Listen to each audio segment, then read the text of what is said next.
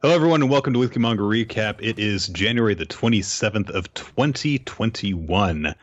I'm your host, Nick Freeman, here alongside Chris Rilloti Larios, and we've got manga to talk about today. Woo. Yes, we do.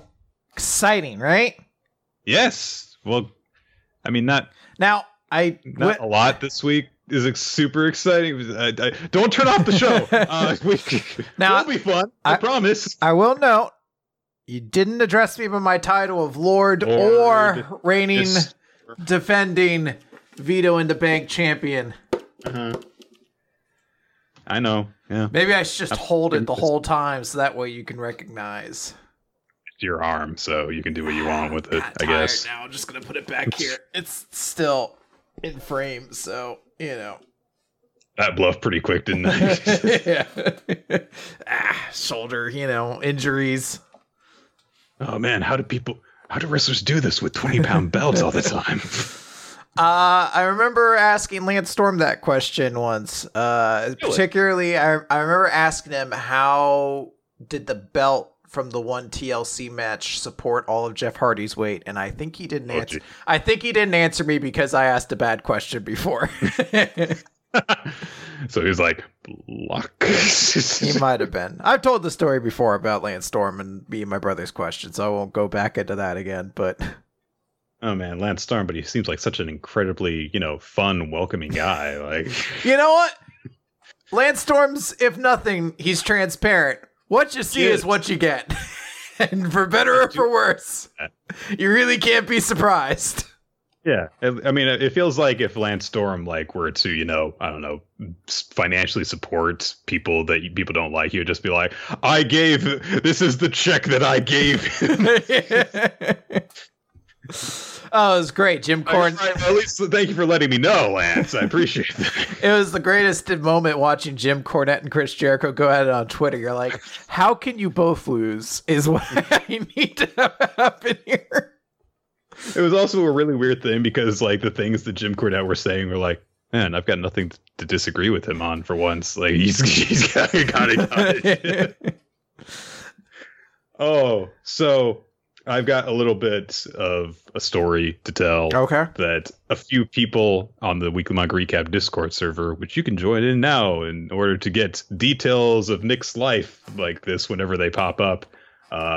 I told people because, on Saturdays we usually have our Among Us community games. And I thought I was going to make it. And then I did not.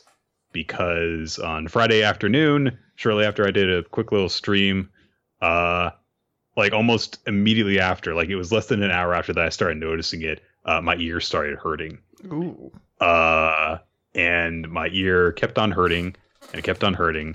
And it got worse and worse. And by the time I went to bed Friday night, I concluded that I probably had an ear infection. And it got worse on Saturday. And it got worse on Sunday. And on Sunday, the pain from the earache had spread down my cheek to my jaw. Oh. So after taking an afternoon nap and getting up and walking around a bit, I was like, okay, this is enough. I need to actually get this looked at because this is really bad and it doesn't seem to be getting better on its own. So I went into a clinic and the doctor saw me for probably less than 3 minutes before saying, yeah, you need some antibiotics. Here, go to the drugstore and take this and this. And within hours, I was like, wow, medicine's great.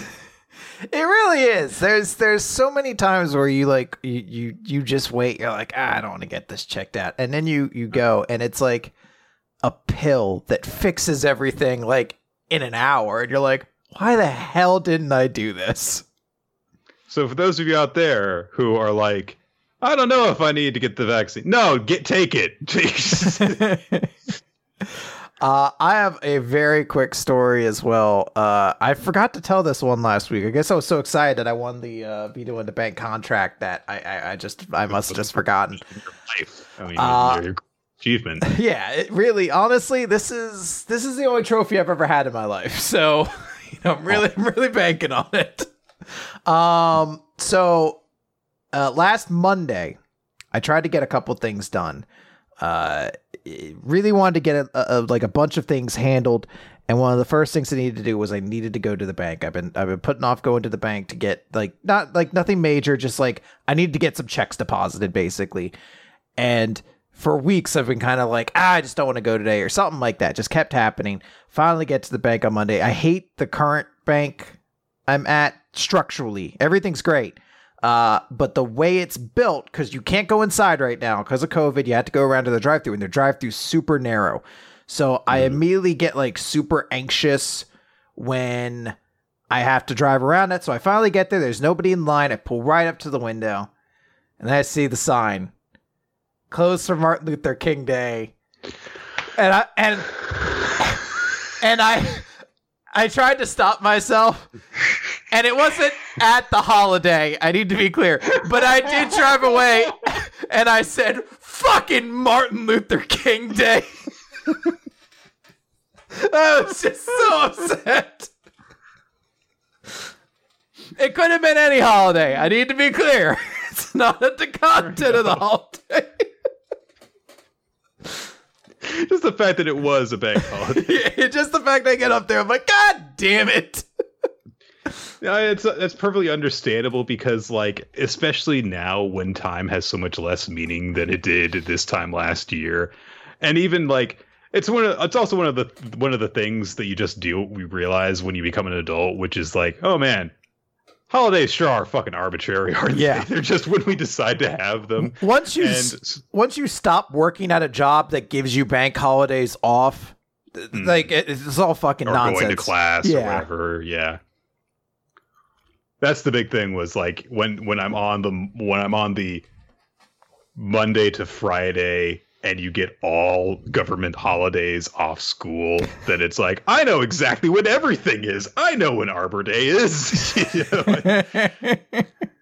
Because I get that day off, and then it's like, no, I don't get any day off because the world wants to squeeze you for every ounce of manpower that you have to give, and they give you pennies in return. So you don't really care unless it's like Christmas or Thanksgiving, basically. Pretty much, yeah.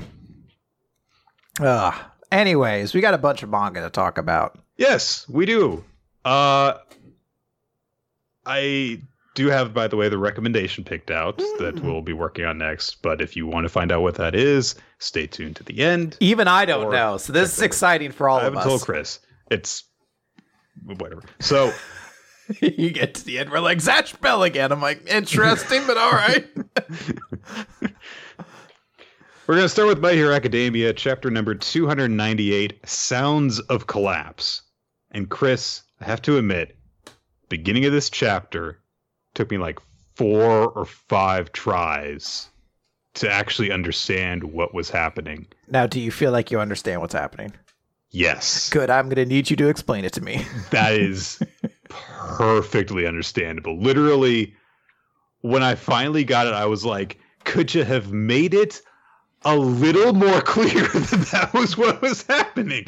Because you know how manga language works with, flashbacks, Chris. Yes. Black panels means the past. And flashbacks within flashbacks, gray panels. Yep. There are no black panels for any of this. You just have to pay attention to when it says, when this was happening. And if you don't see when this was happening, then you don't know what's going on at the beginning of this chapter. So this takes place, this opening scene, while the hospital raid is happening. It's somewhere else. It might be at the Detnerat building. It might be in the Safety Commission building. Either way, what we see is after a flashback to establish that, that disagreement between Skeptic and Twice way back when, they were arguing over who owed who what. That is to establish that this is a Twice clone that is doing this. It is a Twice clone of Redestro who I guess they were trying to ambush as part of the raid plan. So they called him into this meeting, supposedly, with the Safety Commission. And he took on his monstrous form and fought them off. And he says some very, scary kind of things. Like, I've been I've had to, have two faces this entire time. One face as the head of the Detnerak company, and one as the leader of the metahuman revolution. And when I knew that you two were going to be doing this, then both my faces were overcome with joy. And now you come at us with such fire and brimstone. Well, isn't this the system you've built up? I suppose that it was necessary, but we seek order without order, true freedom through liberation. The seeds are already sown. A lot of that makes no sense. It's the words of a zealot that has read 2 philosophy books and thinks he understands the world. Sorry, the introductions of 2 philosophy books and thinks he understands the world. So this is a Twice clone that melts, presumably either because the Redestro clone has taken damage or because Twice died.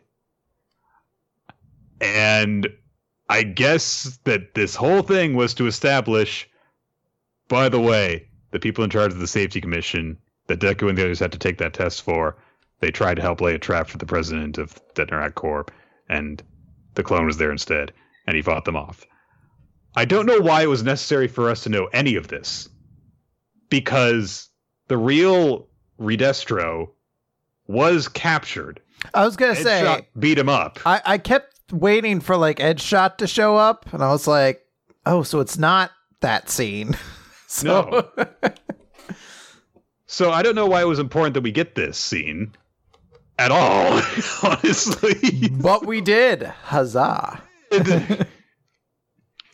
We then cut forward to after the prison break at Tartarus, and we see that with the prisoners that were freed, All For One led a bunch of other prison breaks at a bunch of much less powerful prisons.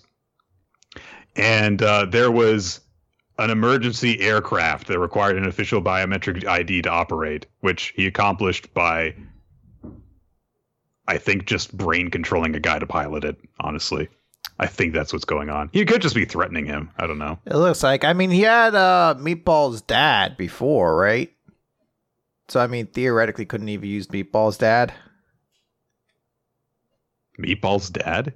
Yeah, the one kid who looks like he wears a Nazi uniform, turned people into meatballs. His dad was one of the wardens last time. Oh, and right. He had, it looked like that's who he had under his arm at the end of the last chapter. I guess.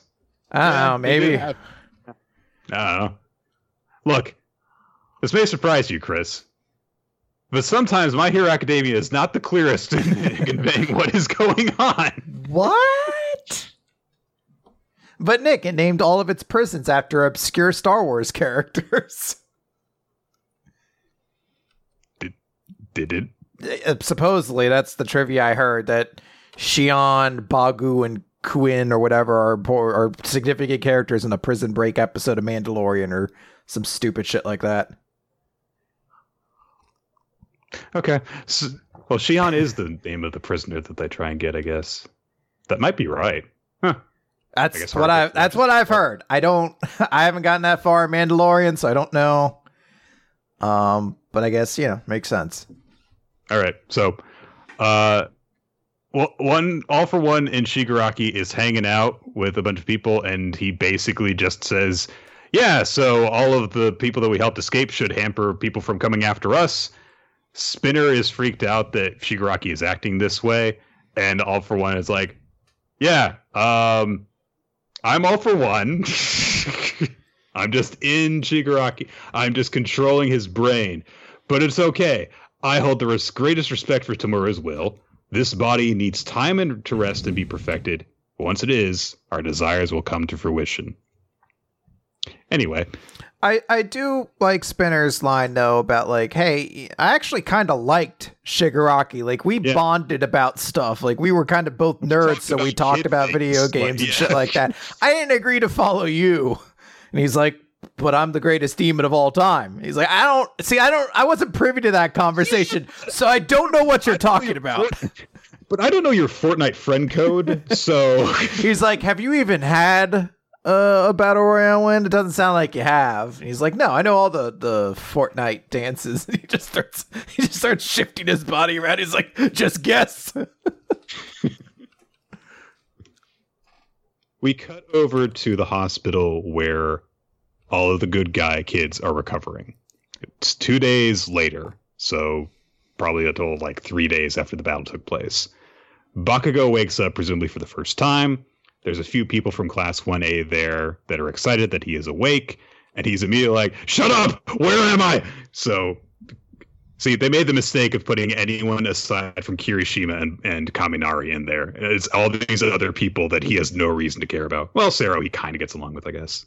But anyway, he's not happy. They say he's in a big central hospital, getting top-of-the-line care, which is important because, he got stabbed through like the spine. I was say it looked like he was in super bad straits. So the fact that he's up and moving around is pretty surprising.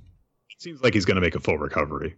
Like there's no tease of like, oh, he's so badly injured or anything like that. So there is a very human moment where he immediately just asks what happened to everyone else, what happened to Deku, what happened to Todoroki, Sensei, everyone, and they look pretty grim for a moment. We cut over to get some establishment of. Okay, so I know what you're talking. I know where you're making this expression. So let's. Before we get to the plot stuff, Chris, why don't you tell me what you're laughing at? I don't know why the doctor looks like a fucking like a Saturday morning cartoonist just decided to like draw a shitty character to be like, Mondays, right? Just like, like this fucking weird ass Yoshi looking rooster shit that like does not fit the scene whatsoever. He's giving all these terrible news. He's like, yes, it seems I saw that you had to slice off your leg, and I'm afraid you'll never be the same man again. I'm afraid you'll never recover. Like, I'm sorry. Could someone besides Hagar the Horrible tell me this news? Like, he's like, excuse me, I've got a crying baby floating around in a bubble that I've got to go rescue.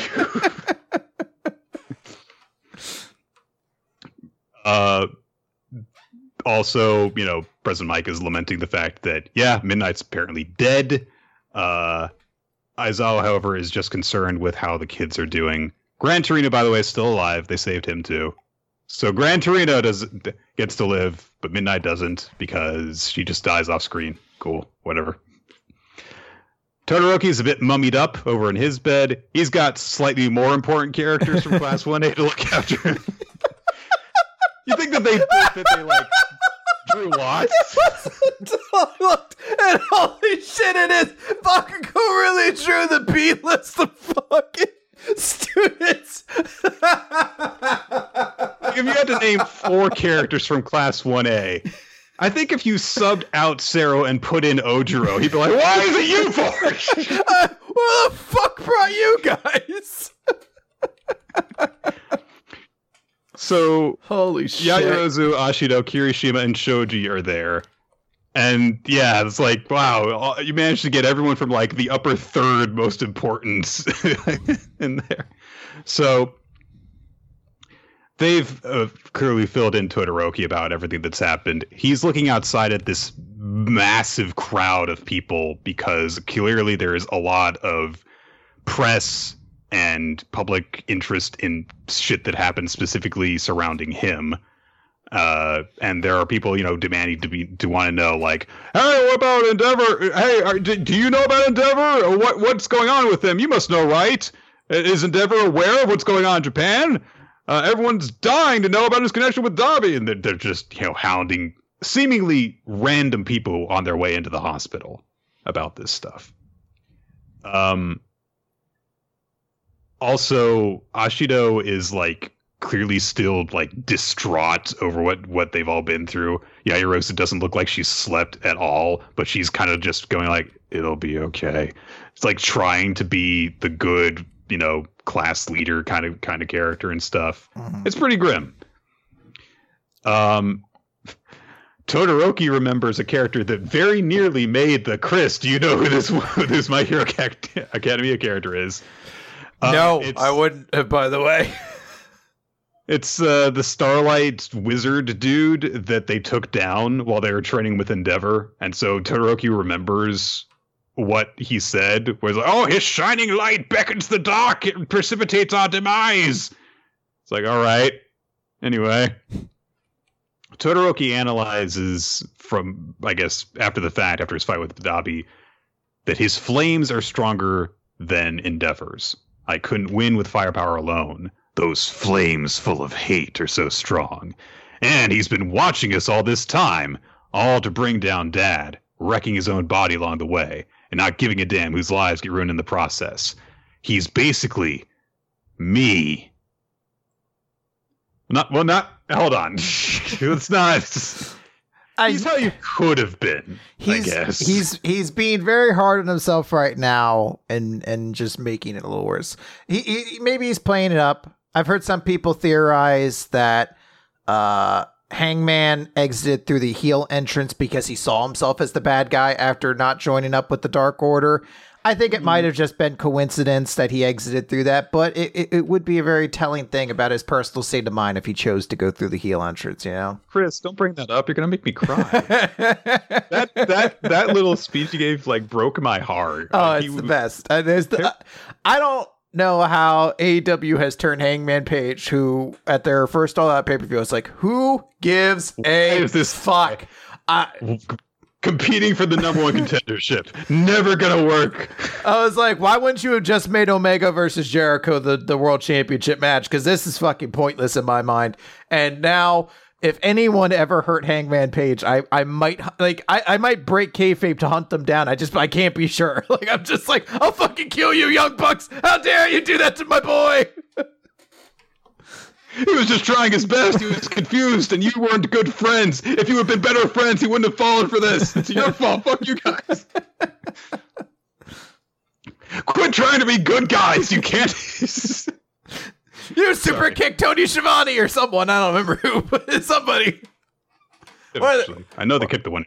Anyway. Sorry. AEW is really good at storytelling. Okay, so. Todoroki thinks back to how he was in his, spotlight arc during the school festival and how he used to also be, raging with hate and stuff like that.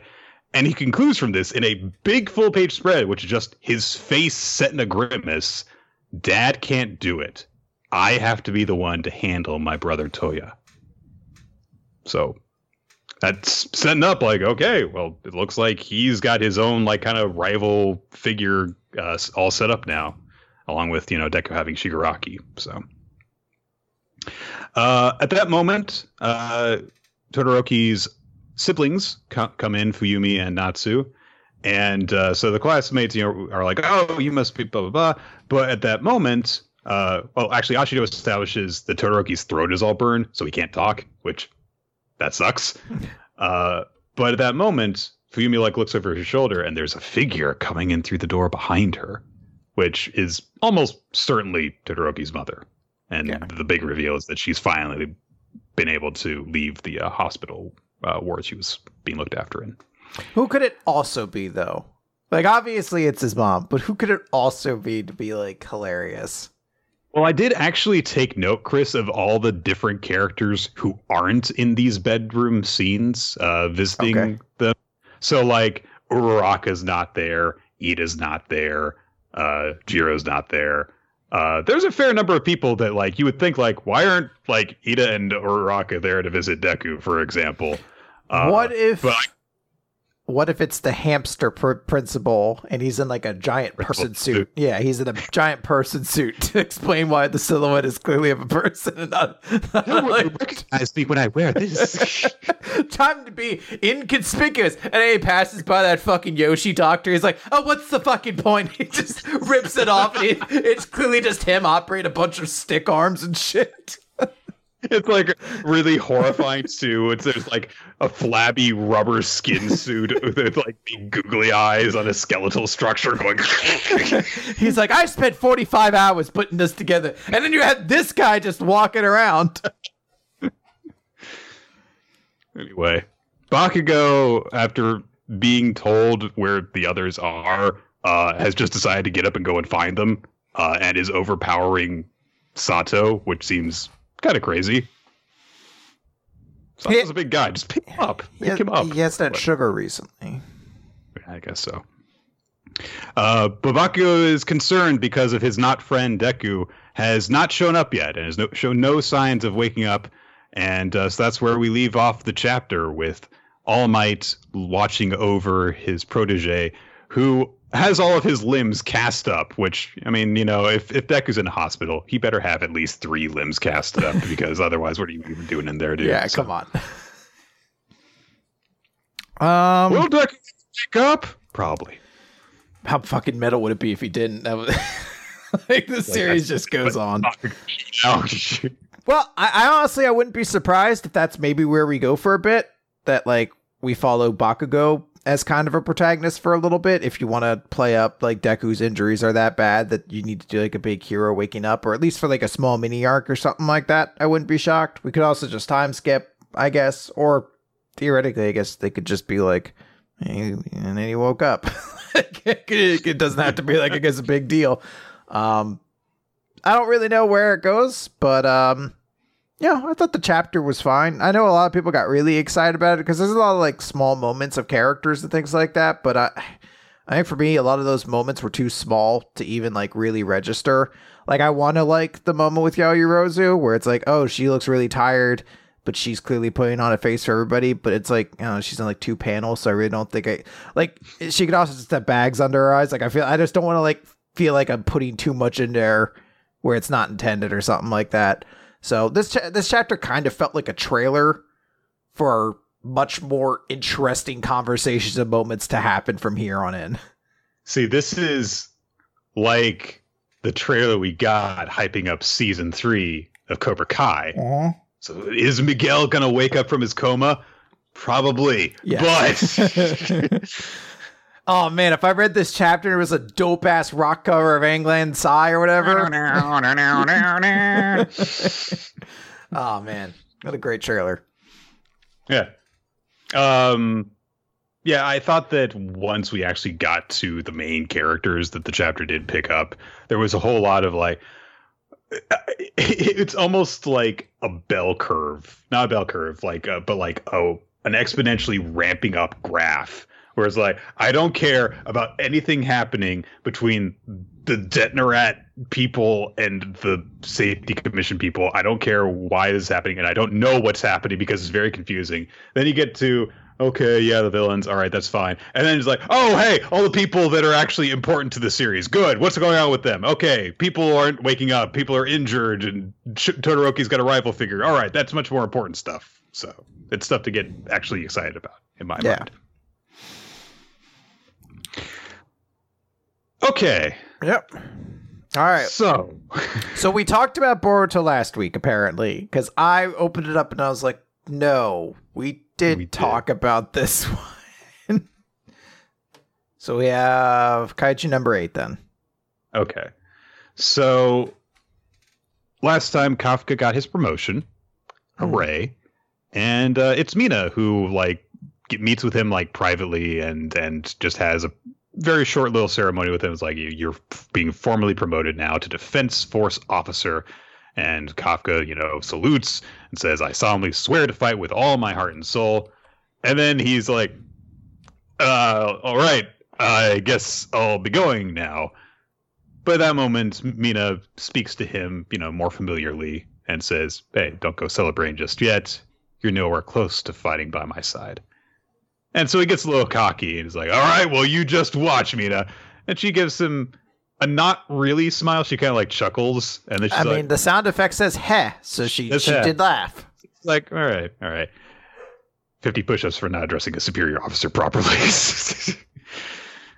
You can't let yourself get suckered in but like that, dude. Like, you just got to keep on busting your balls until you wise up. So, but as he prepares to leave again, she mentions Kaiju number 8 and number 9, and she says, those incidents require me to take a trip to headquarters, so I'll be away from the base. I'm leaving Hoshina in charge, so ask him for the rundown. And he is back to formality again and salutes, and then she says, just so you know, Hoshina was the one who pushed for you to be a general officer. Your exploits in the last battle also played a part in the decision, but he has faith in you. Don't let him down. So again, one of those kind of things where Hoshina what's Kafka around for suspicious reasons? I was a little bummed by this interaction. It's honestly, it's a little concerning to me. These two have zero chemistry. And I don't know if it's just because Mina hasn't been able to express a personality yet.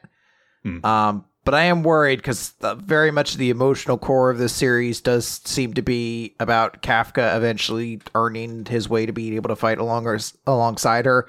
And based off this at least small interaction, I was like, maybe it doesn't need to. You interact with the rest of the characters.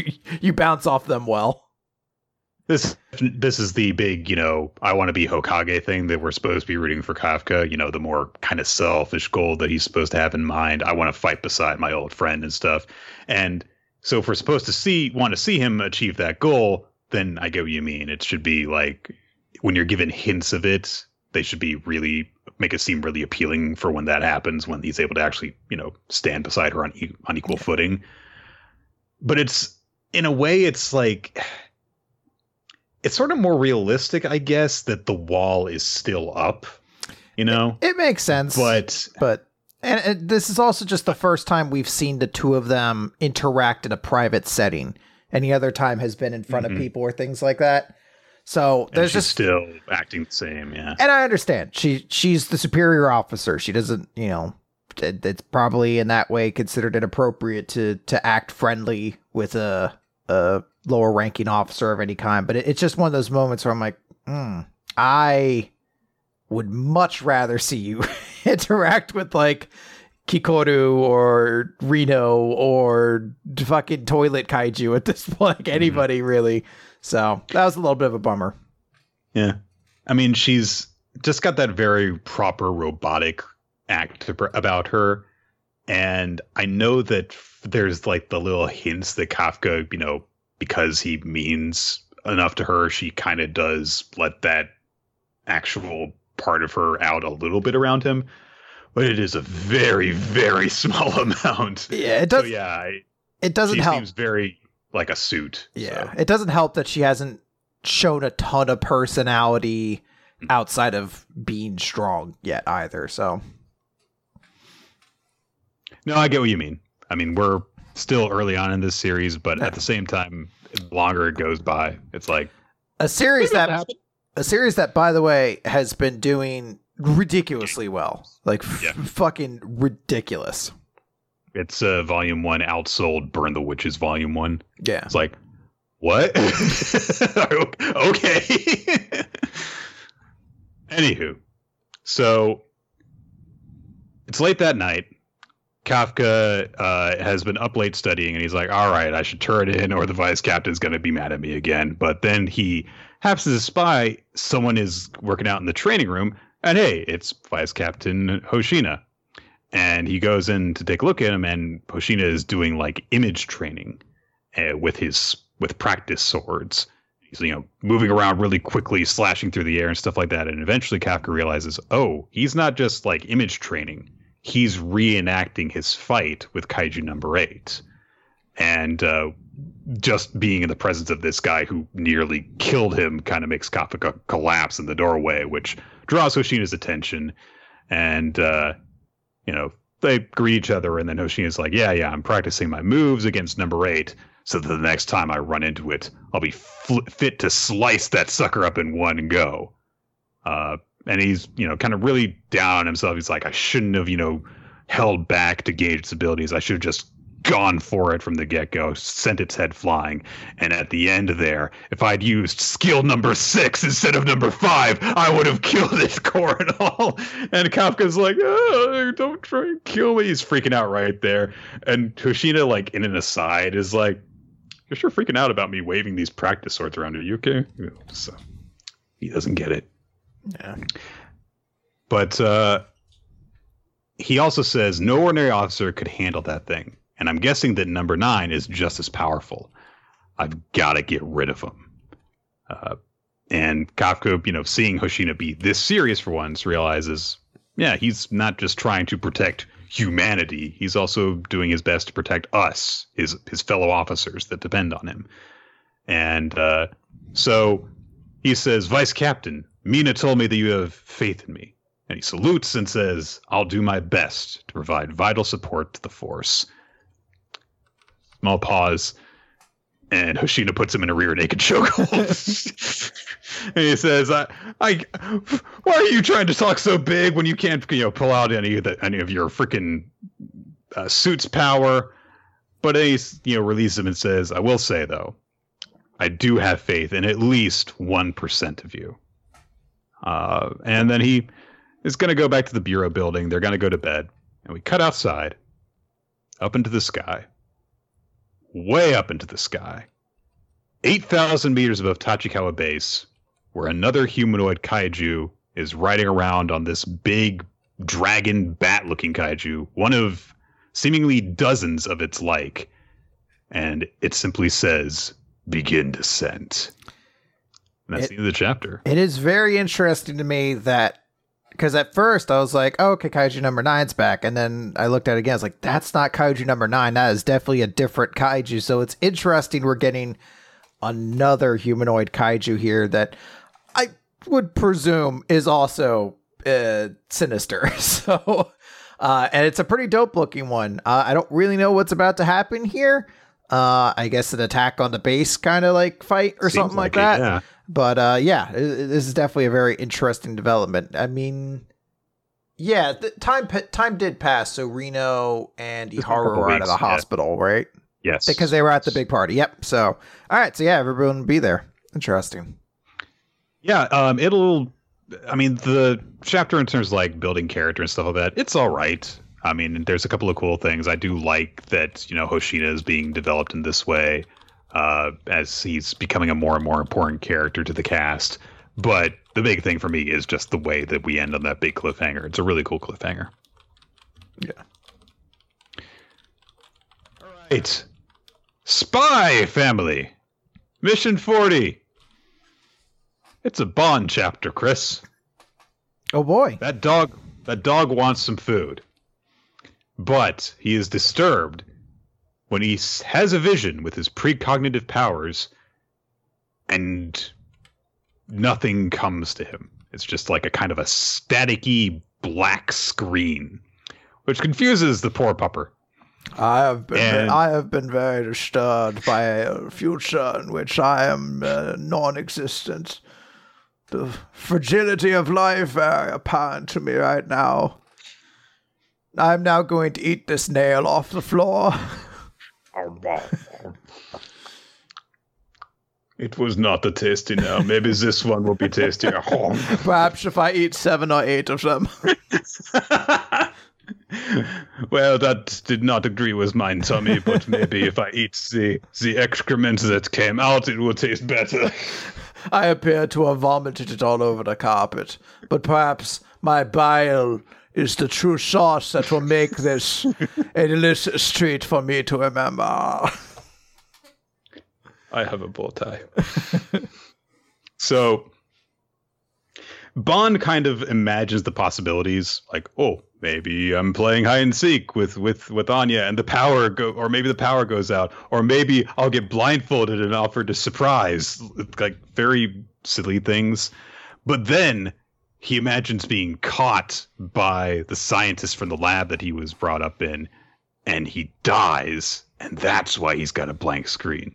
So he kind of panics and looks around the room, looks at a portrait and some portraits of him surrounded by his loving family, and he imagines how they'll react when he dies, and he just kind of like trudges around, and then he goes to Anya's room, and he tries to say goodbye to her, and Anya's like, I'm doing homework, I don't have time to play.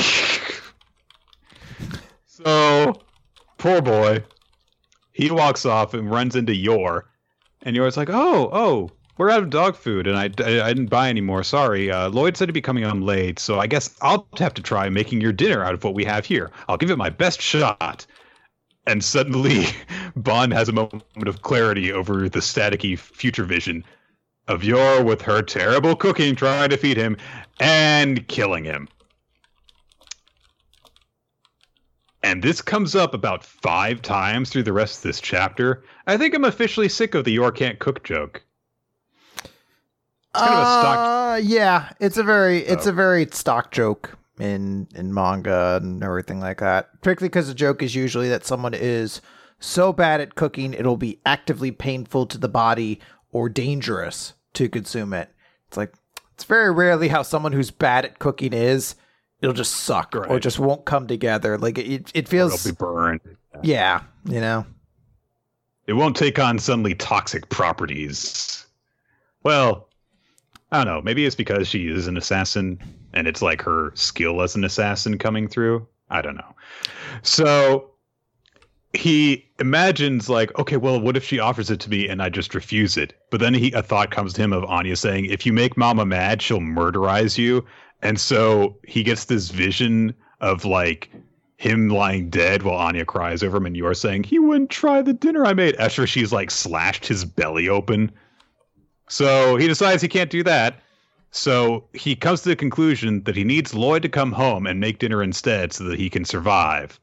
And he has this very weird interpretation of what Lloyd does during his days outside, which is essentially he's like a hunter-gatherer from humanity's ancient past, but he's still in his 3-piece suit. Fair enough. Mm-hmm. So he's like, if I help out Lloyd with the hunt, then he'll come home early and then he can make food and then I won't starve to death. Hooray. Yeah, I mean, you know, that's how a dog would think. Sure. So we get a few pages of Bond running around. He keeps on also throughout the chapter coming across opportunities to eat food, but he imagines you are getting mad at him if he eats food that he finds, so he can't do that either. He, dodges traffic, gets harassed by some kids, eventually seemingly is about to give up, but kind of like gathers himself and keeps running around. Winds up for some reason on the clock tower roof of a building overlooking everything. I don't know how he got up there. He's a resourceful doggy. And eventually he finally catches Lloyd's scent. Lloyd is on a mission, of course. He has been sent to retrieve a sample of Girilumus, which is a truth serum being developed by Bourne Industries.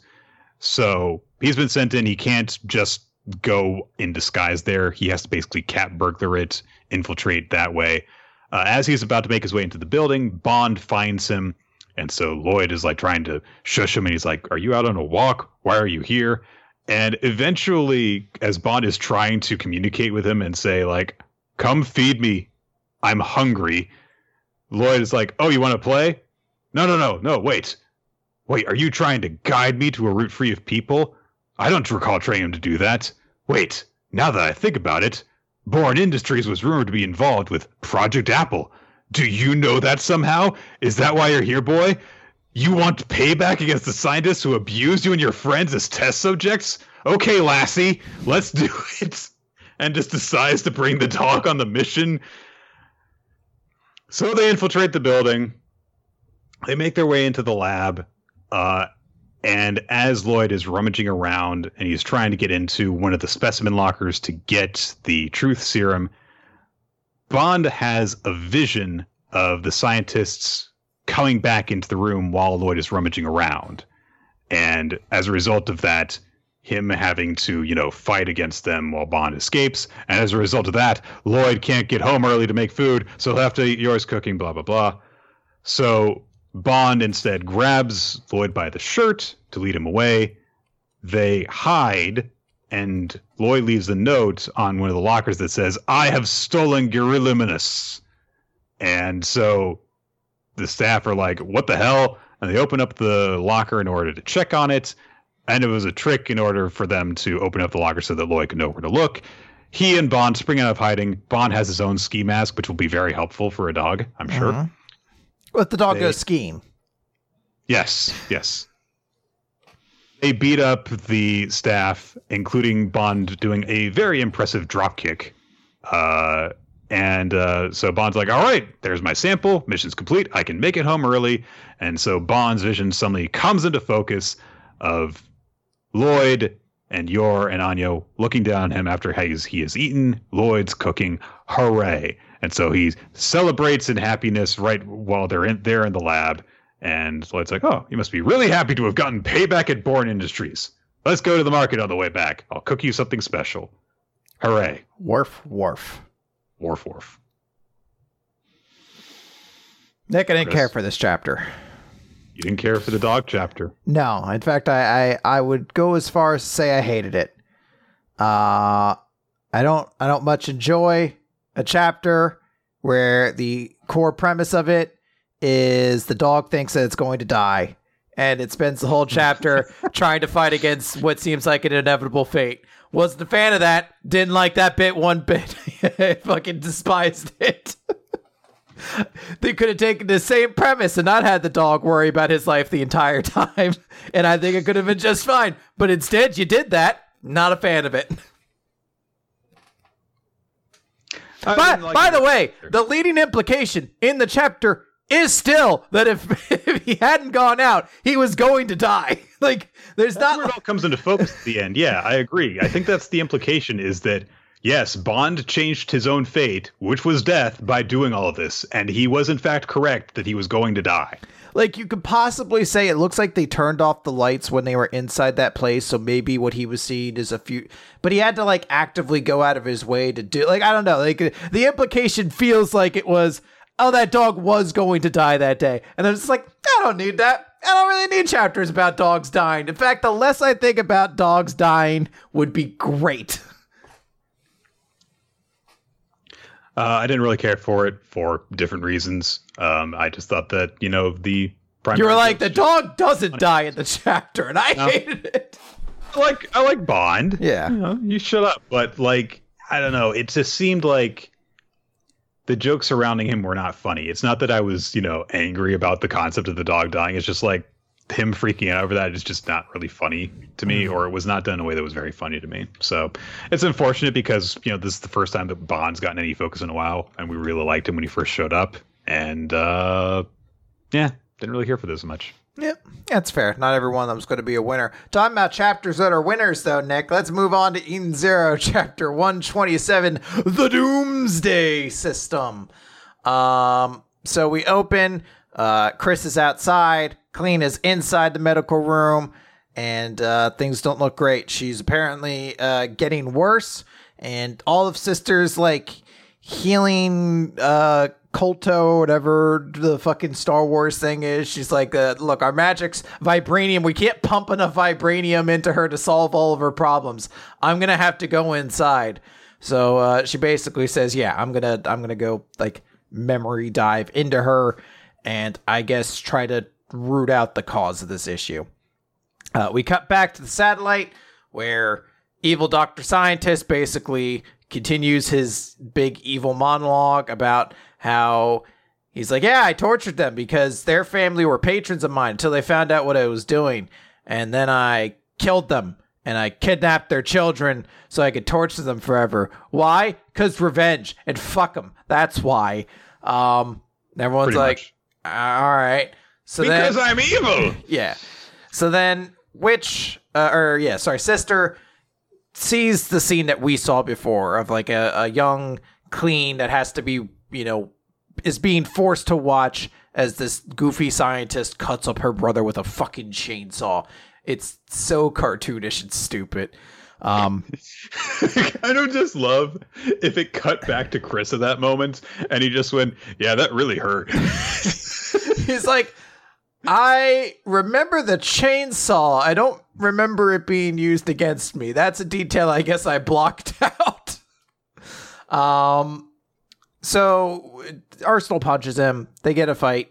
Oh, you can't beat him because OTEC is too strong or something like that. And Doctor's like, I've activated the Doomsday System, so the planet's going to explode, but it'll shoot a bunch of beams. Xenoliths tell Shiki to get off the planet because bad things are going to happen. So they got to get out of here because the planet's like exploding some shit.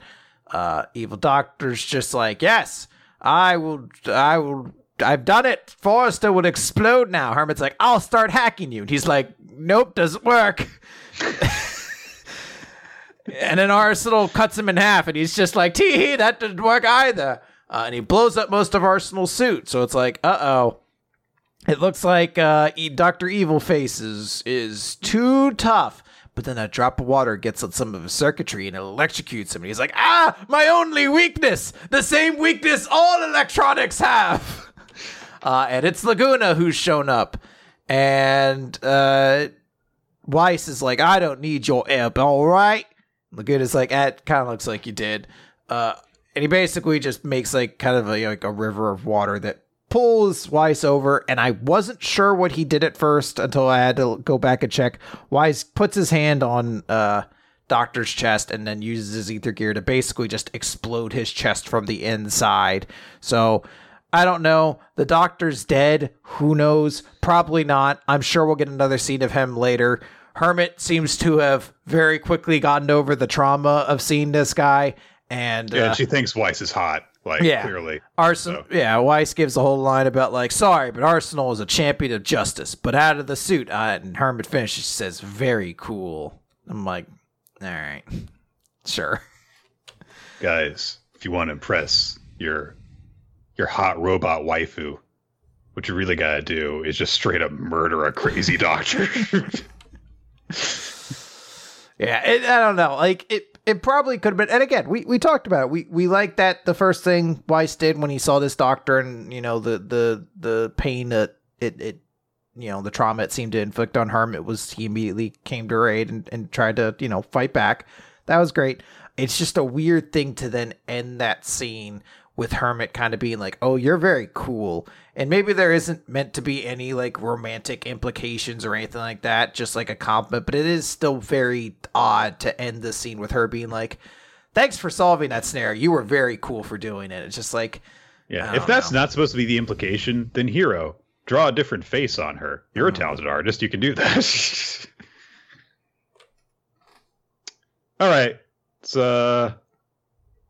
move on to Magu-chan, God of Destruction. Is it Magu-chan? Would it be Elusive Samurai?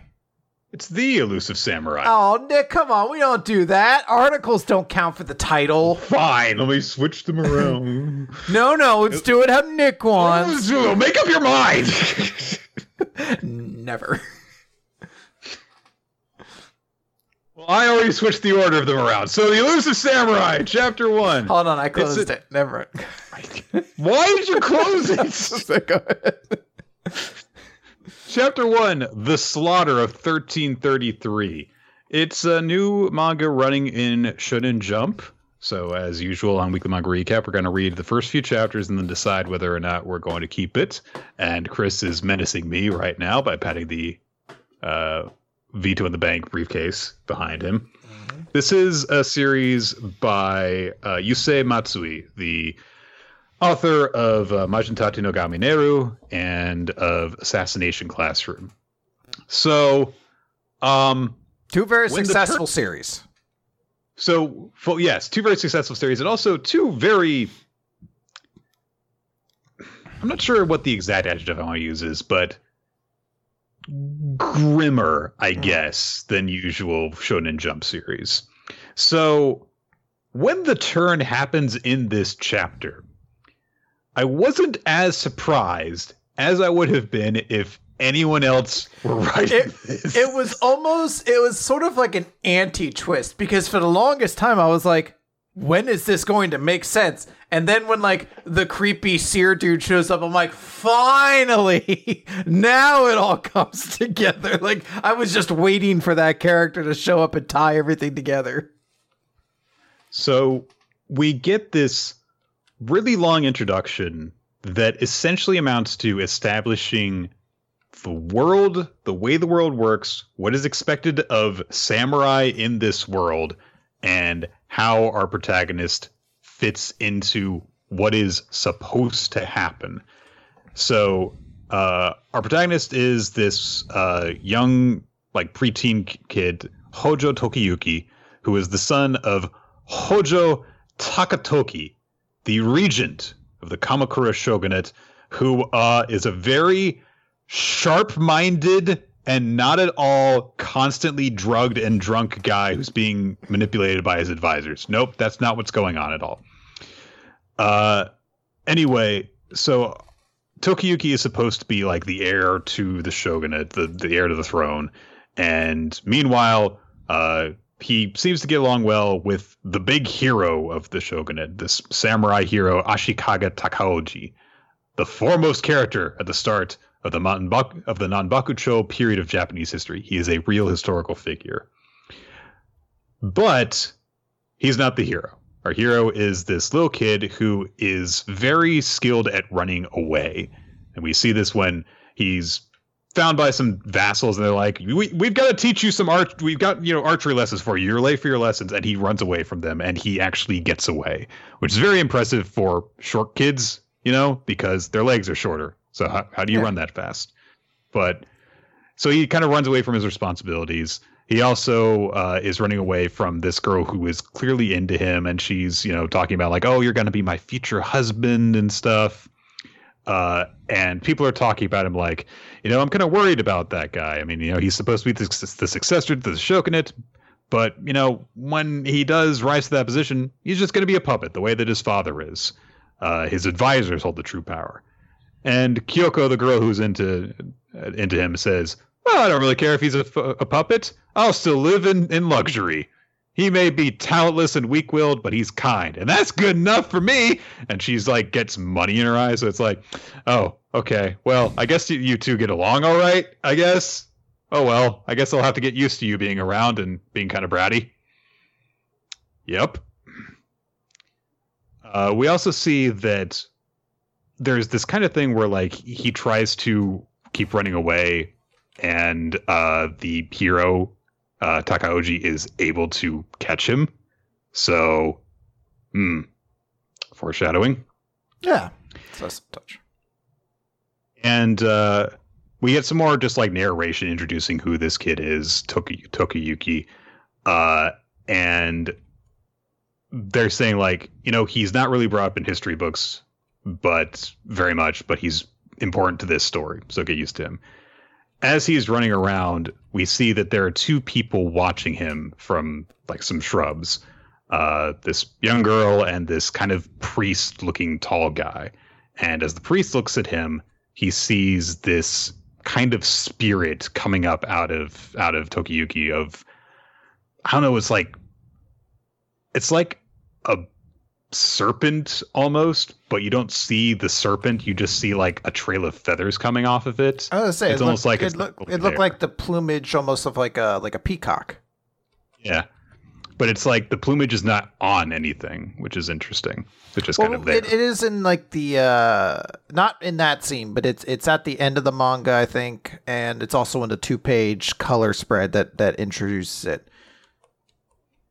I'm not sure exactly what it's meant to represent, but it is very colorful. More and more narration building up that Tokiyuki is lazy and cowardly and stuff like that. Hey, you're here. Yeah, all right, good kid. But he thinks to himself, he's just hanging on a tree like, I don't really care about all this stuff. I like this place, Kamakura. I like that the people here are happy. And I don't need like status or honor. Just living here is enough for me. And as long as loyal warriors like Takaoji Dono are around, the shogunate will remain untroubled. Hooray! The girl who was watching him before now approaches him, and she speaks very bluntly to him to say like, you're not lazy. You're not cowardly. Those are merely aspects of the monster asleep within you. At least that's what Father says. And she points behind him, and the priest dude has snuck into the tree right next to him. And, he's a weirdo. He's very enthusiastic, let's just say that. And he claims that, like, he's got... This guy is Yorishige, who is clearly going to be a very important character as, like, this advisor character. And he... very quickly establishes like all of his gimmicks and stuff like that throughout this. This is clearly going to be, it's interesting because seems to be the way that Matsui kind of does characters. Like there is a pretty normal point of view character, and then there's the tall weirdo character who gets put in the more prominent roles. So Neru, Koro Sensei, and now this guy. So, anyway, he, establishes like, oh, I can read futures and stuff like that, but it's always really vague. And so like he says a lot of sentences with like words blurbed out. So, it's only like the filler parts of the description are what are left. So he doesn't actually say anything that's going to happen to Tokiyuki, who gets more and more pissed off by his presence. But he says, there is one thing that I saw clearly, which is in comedy duos, there's a straight man and a funny man, and you're more of a straight man. In other words, I'm the comic relief. Heyo. Heyo. He also says, I saw the future 2 years from now. When you are 10 years old, you will be a hero who shakes heaven. As a lord of war, some will fear you and others revere you. Thus you shall alter the destiny of Japan. That is all I know. And like he's like winding down, and then he looks up and sees that Tokiyuki has run away from him, because that's what he does. So Tokiyuki runs away, but he is left to think about what this priest has just told him. And so he's like, he called me a hero, and he looked really serious when he said that. So that's unusual. We then are introduced to Tokiyuki's half brother, Kunitoki, who is older than him, but was, he was born from one of his father's concubines, so he's not in line for the throne. And so he's, lying back and saying like, yeah, like I actually do kind of believe some of the things that guy was telling you, because, you're good at running away, but you're also like good at evasion, and that's a good skill. So I think in certain circumstances, yeah, you could be a hero. Anyway, he's dead now. It immediately cut to his head falling to the ground after he's been beheaded. So he's killed. His father is stabbed. Well, his father kills himself, right? He does the traditional. He commits seppuku. Yeah. All of the guards are killed. Kyoko, that girl who was wanting to, hook up with Tokiyuki, she was raped and killed. Very unnecessary.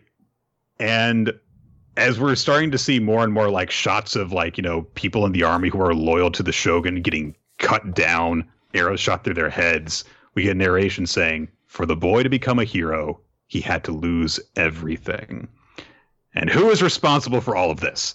Why, it's the hero that they relied upon so much. Takauji Ashikaga, who stands on a pile of bodies inside a burning building with his head thrown back as he says, who will raise me to be ruler than all? Whose voice is that I hear?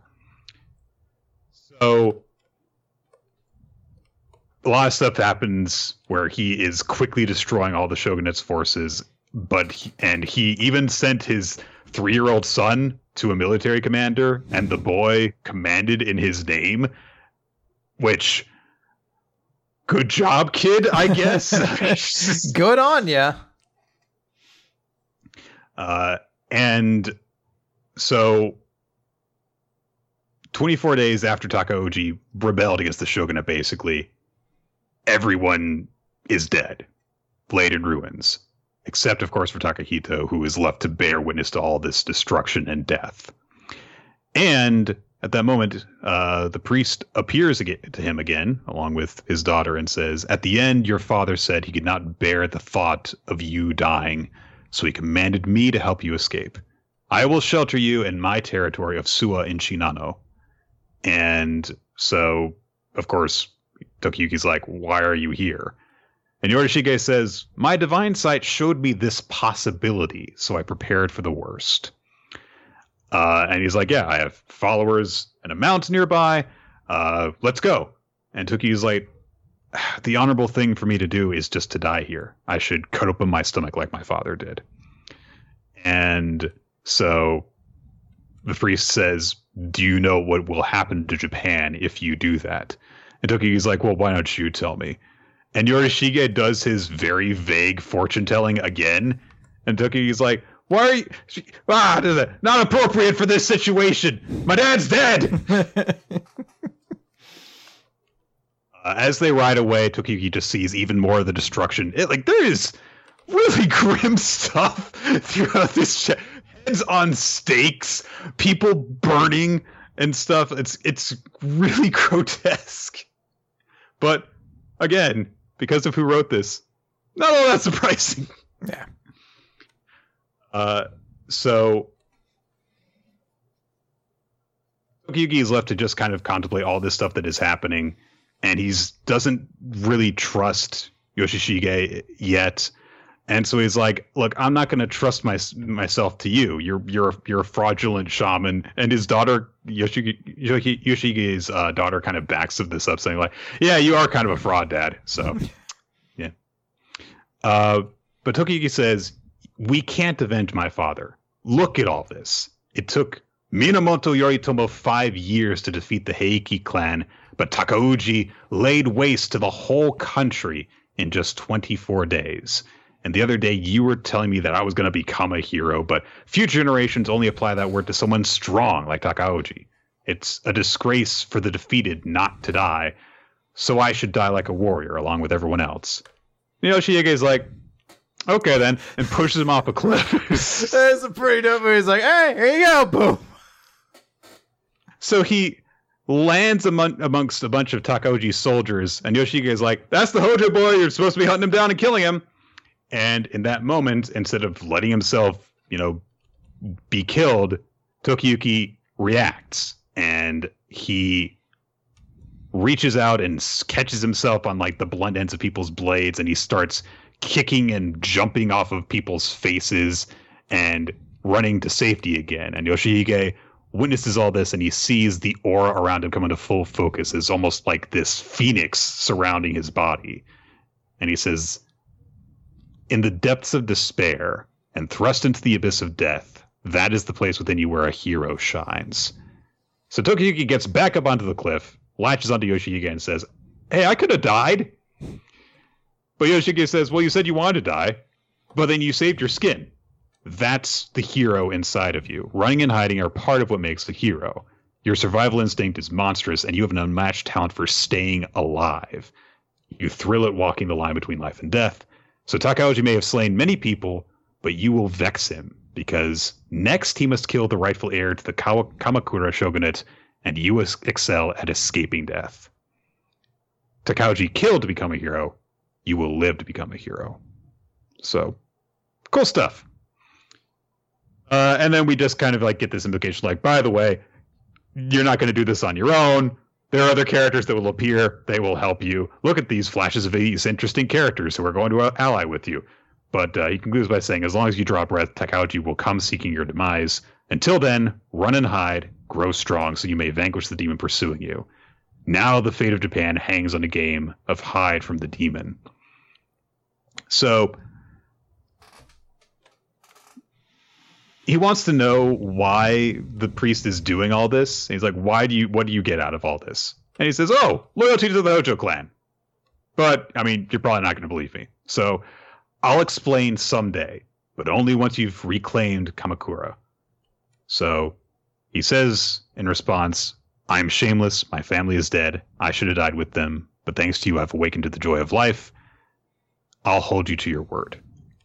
And so this begins our tale as our little team of people ride off on horseback to safety, and we get narration closing this out, saying, "This thus began the tumultuous life of the elusive samurai prince." So I will say this. I am intrigued. I'm not 100% sold yet. It's an interesting place to start from, but I haven't gotten hooked into it yet. I guess we'll see where this goes in the next couple of weeks. I liked a lot about this. I really it's an odd thing because I don't like historical stuff at all. Like, I've probably read enough manga on it and played enough games on it. I still couldn't explain to you even the basis level what the Romance of the Three Kingdoms is. I don't know. There's fighting, I think. And sometimes they turn them into Pokemon or something. I think in Conquest that might have been Japan. I don't know. I'm not gonna be able to like acknowledge all of it or appreciate. I know this is based off of some real historical stuff. I don't have any interest in looking it up or anything like that, to be frank. But I still enjoy it. One, it is something different. We have had quite a few veterans of Jump come back into the magazine, and sometimes their stuff's overcomplicated, or like we're seeing with the current series running now, it's too much of the old. I don't know if this will be a success either, but I do appreciate that this is very much nothing at all like Naru or Assassination Classroom. This feels very different.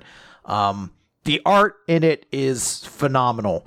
There are like 2 or 3 different points where I found myself just staring back like, holy shit, I forgot how good Matsui, or Butsui, or is Matsui? I believe it is Matsui. Matsui, how good of an artist they are. It's phenomenal. And also some pretty good writing too. I don't know why, but I like the line of like, yeah, his name was Hojo. He may have been in the history books, but everyone forgets his name after the test. And I was like, shit. It's a great little line. That's a real good way to burn somebody who's historical. I don't know. I really enjoyed it. I thought there was some really cool stuff going on in here. I do like that. Hey, I'm reading everything as a Jump. It'll be nice to have something that has just a different flavor than everything else. Yeah. So I'm looking forward to it. I totally understand where you're coming from, though. This is definitely a wait and see kind of series, because as of this point, I have no idea what to expect from the next chapter even. So there's a little bit of like a hesitation of like, this could just suck. I don't know. Or this could just be too weird to catch on, and like not weird in the same way Assassination Classroom was. Just like, I don't know, is there enough people who are really interested in a historical fiction kind of thing? Like, who knows? Yeah, I mean, we'll see. I think that, it did a really good job of conveying the themes to which it's going to adhere. This idea of like, this guy is a hero by doing things that seem unheroic, as in running away. But it also reminds me a lot of Yona of the Red Dawn, because that series opens with our main character, her father being killed in a rebellion, and she has to run away and find allies and stuff like that. It seems like we're getting a similar premise to start with. But it seems like it's also going to be a tonally very different series from that. I get the impression that our main hero is not going to have hot boys fighting over him. But maybe he will. Maybe. I started laughing there because I was like, oh, Yona the Red Dawn, I should read that. And I was like, we did. It's like, no, that makes sense. I was like, no, what I'm thinking of was that one fucking Snow White with the red hair or some shit like that. And I was like, no, we read that too. I just kept thinking, I was like, maybe I mixed it up with something else. I was like, no. Just go through every single Weekly Manga Recap recommendation. Maybe I'm thinking of Onani Master Kurosawa. No, wait. I'm thinking of It's Not My Fault I'm Not Popular Yet. No, we read that one too. You're just like staring off into space for like 20 minutes. Nick, which Higurashi did we read? All of them. Shit. Oh, man. So this was definitely a very interesting first chapter. And I feel more optimistic about this probably than like anything we've gotten in the last couple of rotations of new series. Yeah. But in terms of like, will I want to keep up with this every week? I don't know yet, because we've gotten a really interesting opening chapter. But in terms of like what it'll be like reading it week to week, that remains to be seen. So. Yes.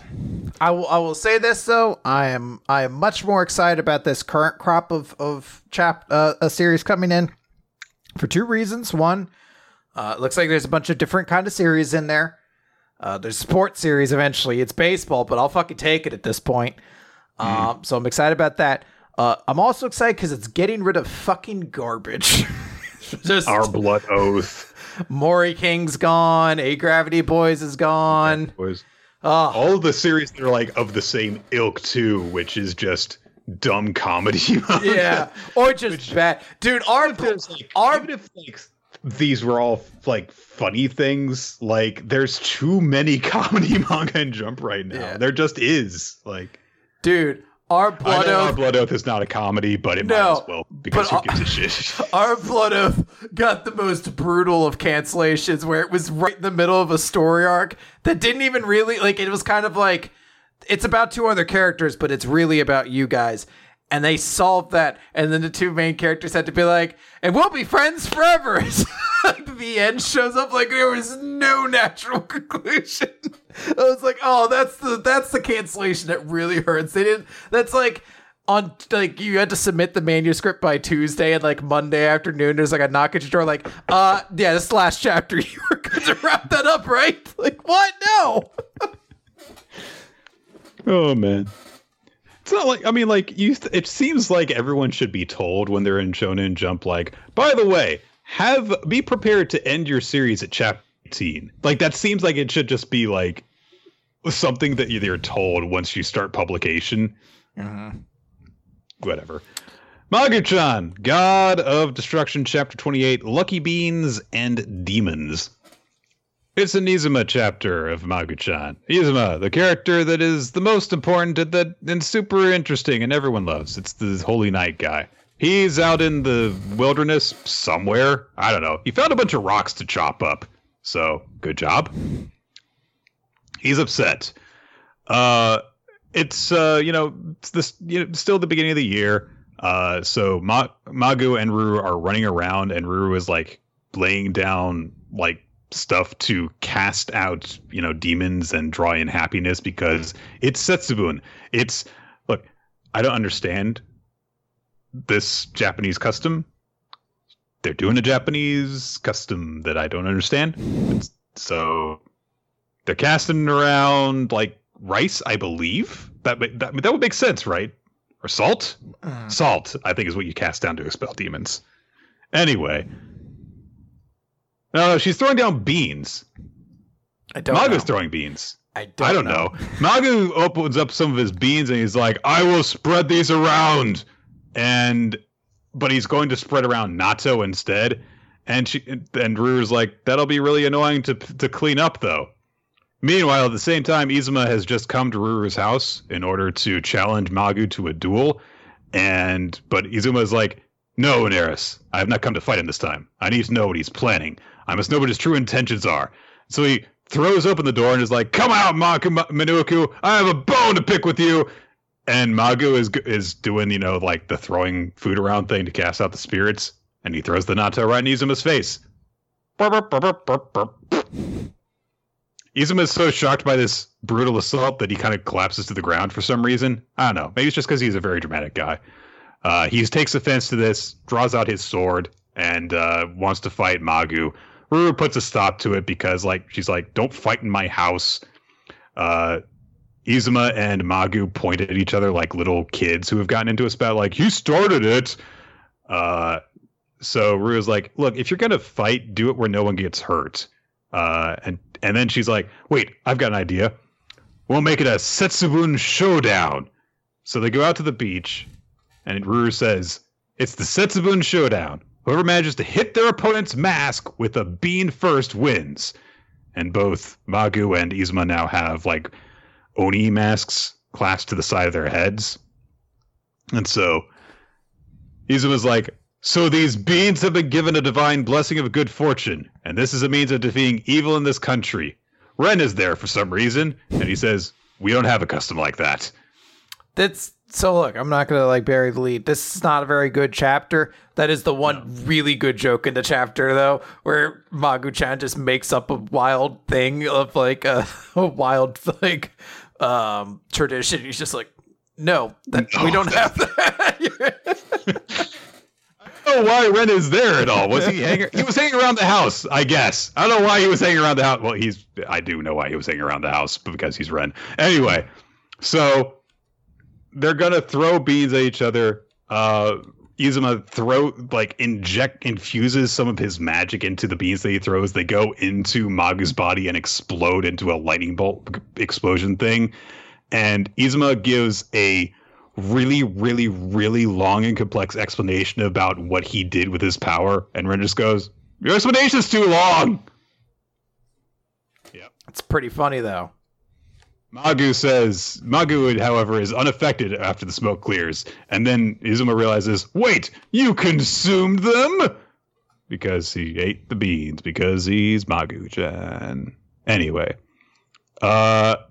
More lightning beans get thrown at him. Oneris is videotaping everything. And she's like, yeah, he wanted this fight, so I'm not going to stop the fight.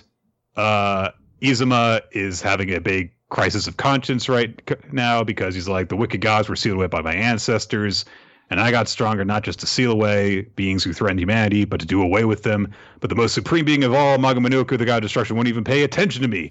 So what am I even doing here? So he's all, why? Heroic blue screen of death, blah, blah, blah. Ruru, while observing this, says, I think Magu-chan and Izuma are very similar. I wonder if they can't grow closer through their fighting. And Ren's like, a god of destruction and kid named with a warped sense of reality named Izuma. I guess they're both misfits in this world. Okay. Izuma eats all of the beans that, Magu eats all the beans that Izuma throws at him. And he says, I am sure you have realized it now. Without sealing gems, no lowly human is a match for me, let alone one with disillusioned and crude magic. So Izuma grimaces and says, I have one request, god of destruction, Magu Manuaku. Unleash your powers of destruction on me. Fight me for real. And Magu's like, okay, you said it. So Izuma is thinking like, fighting is all I can do. The holy knights and wicked gods, good and evil, happiness and demons, I'm done thinking. As a single knight, I will challenge you. Face me, and he draws his sword, and they're going to clash, and boom, explosion, and Izuma loses. He gets knocked to the ground. He's not actually hurt, of course. And he says, when Magu comes over to him, why did you go easy on me? Aren't you a wicked god who presides over destruction? Magu says, God of destruction, wicked god. I do not remember ever calling myself those. Lowly humans only call me that out of fear. It will be easy for me to erase your existence, but my disciple wishes that I do not harm you. So Izuma comes to a quote-unquote realization that he shouldn't be trying to defeat the god of destruction, but change him. It wasn't Magu Manuaku, but that young maiden who I lost to. The police have arrived because of the explosion on the beach, and they arrest Izuma again. Also apparently Oneris. I guess. I don't know. Yeah, well, I think Oneris just goes along with it. I mean, can you really ever arrest a god? Oneris is probably like, I get to do my prison inmate cosplay now. Cool. So. Oh, yeah. For her, it's very exciting. The next day, we get what I think is the only funny joke in this whole chapter when Izuma shows up in Ren's class the next day. He introduces himself. He's joining the class, but he flat out says, in my pursuit of the god of destruction, I've decided to infiltrate the school. So Ren's like, why are you at our school? I thought you'd go home. And Izuma says, no. I understand now there's no great urgency in suppressing the god of destruction, but that doesn't change that his powers are immense and dangerous. That is why I will be taking on the duty of keeping an eye on the young maiden and Magu Manuaku. So you help me out too, boy. And Ren's like, wait, so you're my age? And Izuma's like, oh, I'm 16. Why? And Ren's like, why aren't you in high school? I like that joke. Steve. And that's it. Izuma's somehow a student at a school. Look, he should be years too old. Look, I've been on record before. I don't particularly care for this character. So this is sort of a chapter where him getting character development makes him better.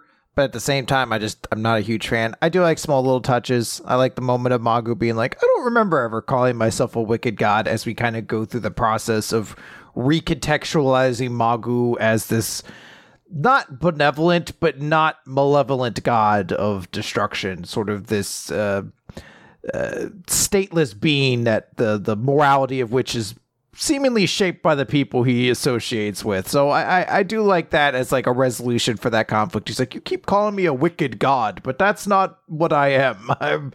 I follow the whims of my people. Perhaps if you want to see who is truly wicked, you should look in the mirror. Behind this curtain is the most wicked creature in existence. It turns out it's man. So I like that. But yeah, otherwise it's kind of just it's a chapter. It's fine. It has a couple like decent teehees to it or whatnot, but It is neither the best chapter this week nor the worst. Nope. And there were not a lot of great manga this week, unfortunately. Now that we're halfway through with them, I can say that. So. Yeah. Dr. Stone, Z equals 182. Time to get stoned! Chapter Z equals 182, Diamond Heart. Last time, the crew that was sailing around had their stealth vehicle, and they covered it in petrification devices because it turns out they're really, really, really good at deflecting radar somehow. So they're going to, however, keep on examining the devices because they have experimentation to do. Their goal is to figure out how to reactivate them so that they can actually fight against Stanley's gang. And Senku also, tries to relate this stuff to Zeno is like, hey, if you help this out here, your analytical abilities would probably be really helpful to us. And Zeno's like, yeah, well, naturally, in the event that I come across a discovery that escapes your grasp, I have no intention of sharing my findings. And Senku's like, I mean, all right, but I say that sharing makes the whole process run smoother. See, sharing, Dr. Zeno, is caring. I don't know if you understood that. Oh, you don't care. Okay. So they do a lot of really tiny work, collecting tiny little scraps of samples and stuff like that. And Senku is like, okay, so inside of each of these Medusas, there's this blackened diamond, just like Joel reported to us. Smashing the samples apart leaves us with countless tiny components, but the fact that this one is identifiable is key. So thanks to Joel tinkering around with it, they now have this lead that they can examine on every single device, which is helpful. So Senku says, all right, well, there's the charred bits of the crystal, which make it hard to tell much about the structure of it, or if the refractive index is distorted, blah, blah, blah. Zeno kind of is like, starts throwing around terms that Chrome, who is nearby, is like confused by. But they note, we've opened up like 1,000 of these things eventually. Every single diamond from them shows a different blackening pattern. The patterns aren't planned or deliberate. And so are they just alterations just the result of damage? But eventually, Chrome happens to find a diamond that is not blackened at all. It looks almost perfectly new. And so they look at it and they're like, well, what if we put it in a Medusa and we get to work? So Kohaku goes ahead and tries to activate it. She puts it in a Medusa unit and, says 1 meter, 3 seconds, throws it away from herself, and it doesn't work at all. So there's something that they're still missing. They keep on breaking open devices and examining them and stuff like that. And eventually, Zeno looks at one of the crystals and says, there are cracks, likely along the cleavage planes. So the clean diamonds have cracks in them, they note. The whole diamonds have black smudges. I assume there are probably some overlaps as well. Anyway, even the clean diamonds aren't undamaged by the process of being used up. And Zeno's like, I'm sure you would have noticed that too, Senku. I'm not trying to help you, Babaka. So they examine stuff more and more. And so Chrome's like, what the hell does all this mean? And Senku says, well, this is just a hypothesis. But if we had a diamond that was completely the correct shape, good as new, no cracks, no scratches, no black marks, we could cram it into a Medusa and power it up. So we've got to make a diamond. And everyone's shocked by this, as usual, whenever Senku says, we got to make something ridiculous. And so Senku's like, okay, here's what we got to do. And they get in contact with the group that was left behind in the kingdom. And they say, you guys have got to make this for us. You got to make this diamond. But everyone points out, like, we don't have a professional scientist here that can do that. Senku and Zeno are with you guys. But Senku says, the pros don't hold any exclusive patent on science. Anyone can do it. Sinner or saint. Following the same steps yields the same results. That's the whole point of science. Which is a really cool little moment. Yes. It's like, hey, we have the methodology. If you follow the methodology, you can do it too. You can replicate the results. So he tells them, you're going to need some ingredients. Methanol. Okay. It's the only one that's named. I don't know. It seems like that's the only one. So they get some methanol from Dr. Zeno's facility, and he says, okay, you have to heat it up, and that's it. So because presumably they have participated with Senku in a lot of his experiments before, they know how to accomplish this, which is, okay, we need some like tungsten filament, and we need to do this and this in order to heat it up. The first time that they try it causes an explosion. It's okay. Only Magma was hurt, and he's fine. So some of them start to, act in dismay, like, we can't do this. Maybe we should. And Yo says, maybe we could get the enemy mechanic. You get Brody to handle this part. But Nikki says, no. Senku asked us to craft this diamond for a reason. We shouldn't let the enemy get involved in the process. Science isn't just for the eggheads. We can do this. That diamond's getting made. And so they gather themselves again, and they have a more complicated, thorough process for heating things up this time. When they hook stuff up in order to get the filament heated up, it cracks, and they think that they have failed. But when Yuzuriha examines the connection, she says there are these tiny little particles sparkling in it. It's really, really small, but it's a diamond when Joel examines it. So they've successfully made tiny bits of diamond through this process. Yeah. Hooray! That's where the chapter ends. Diamond acquired. This is a fine chapter. I like the idea that the other side of the team has to kind of put this thing together, and they do get to it. It probably could have used like another like 2 or 3 pages, because when the second explosion happened, it was like the big like, come on guys, let's do it. I was expecting like one more try at the apple instead of them just being like, hold on, wait, let's just look. Oh wait, no, we did it. Like, yeah, like, a little bit of a weird ending. Yes. But I still like it. It's fine. I think I'm generally more optimistic with where Dr. Stone has been in the past couple weeks. So I think if I were more bored with it, this would have been a chapter I'd be like, who gives a shit? But as it was, I was kind of like, it's fine. Yeah. I thought it was perfectly adequate. There you go. All right, Nick, let's talk about Mashal Magic and Muscles, Chapter 47, Mash Burn Dead, and the Selection Exam. So last chapter, Rain revealed Ares. He used his Bankai, used black magic, and Margaret responds by summoning a music note shield, because music is his gimmick, so everything's got to be musical themed. Summons up this big shield. It is cut straight through. Like, after Rain's attack hits, there's a giant like chasm in the ground. After where the attack hits, there's just like black smoke kind of pouring out of it, and we see Mash show up, and he's like, thanks? Rain's like, for what? I was just playing with some bunnies in the forest. And he's like, oh, hey, the selection exam is soon. And I do like Mash just being like, yep. He's like, look, I've never been good at encouraging people, but I'll say this. You are embarking on a challenge the likes of which this world has ever seen. Nothing good will come of your failure. So win and give your challenge meaning. And Mash responds with a wholehearty K. And then Rain walks off and says, I've got some bunnies to take care of. Mash's like, I knew you liked bunnies. We cut over, and Margaret is alive.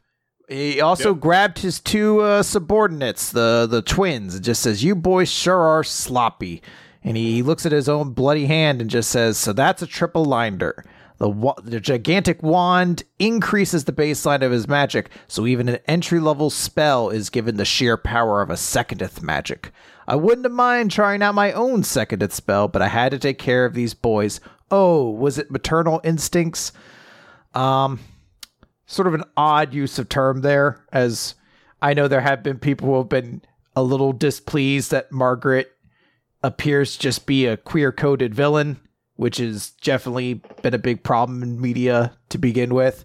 In general. Yeah, so a little bit of a disappointing moment there, unless that's supposed to be a clue to something bigger. But regardless, I do like the note of Margaret being like, hey, I actually had some stuff in the tank, and I was better than what you saw there. I might have actually been able to fight back from that, but I had to protect my flunkies, essentially.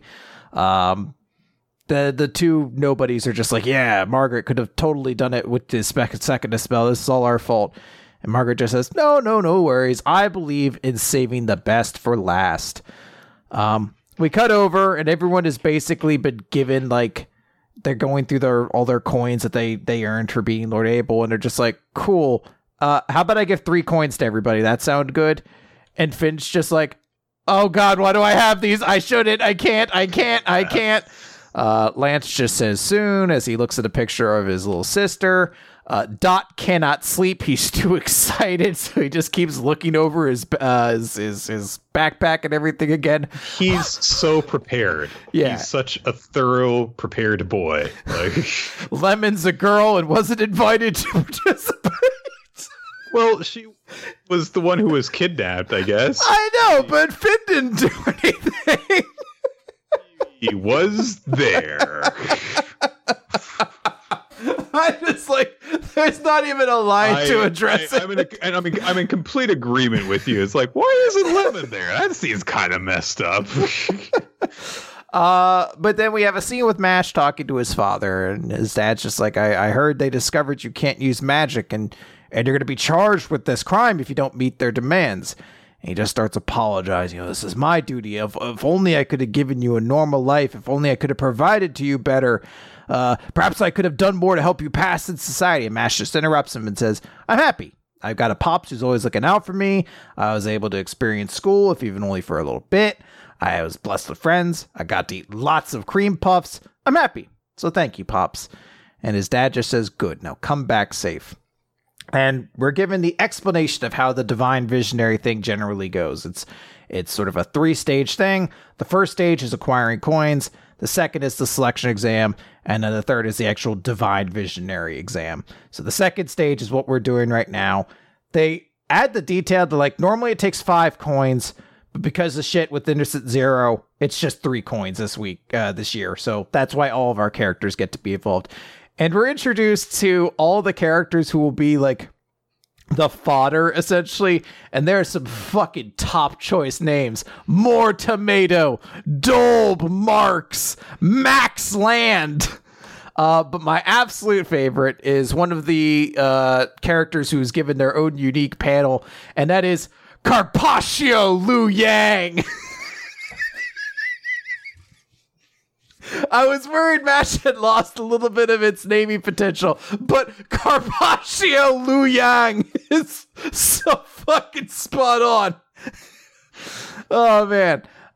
So I'm personally the most interested in Pawn Taurus. Where's his chin? I don't know where his neck ends and his face starts. I think he might just have the biggest chin anyone's ever seen. That, like, it actually, his chin actually goes down into his shirt collar. Yeah. So yeah, the basically we see a whole bunch of characters, and the 3 it looks like we're meant to kind of really take note of are Carpaccio, Lance, and Margaret. They're all there, and they all have more than the 3 coins needed to get into this. And then finally, Wahlberg starts off by kind of introducing everybody, saying, it seems that Margaret is entering here. You face a difficult road, Mash Burndead. And then Mash heads off into the arena. So yeah, this is a very big deal. We got some suitable build up for Margaret. It looks like there might be a showdown with Lance at some point. I don't know if this is supposed to be specifically a tournament or if this is kind of like a battle royale kind of situation. So we shall see. But there are a lot of storylines kind of going into this. So should be It definitely seems like it's a sort of tournament setup. Yeah. So. Well, let me see. There's 4, 5, 6, 7, 8, 9, 10, 11, 12. So it does add up okay to tournament. You'd have to do some buys, but yeah, you know. There could also just be people we don't see too. Mm-hmm. Oh, sorry. I've got ear stuff going on. No. So you said you were cured. I'm not fully cured. No. Probably gonna have to take some ibuprofen after this. So, Ayakashi Triangle, Chapter 29, Lament of the Former King of Ayakashi.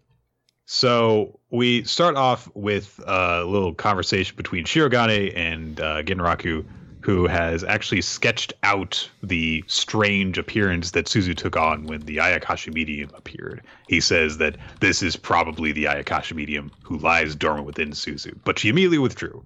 So that means Suzu's probably an incomplete vessel. So he says, what does Suzu need to become complete?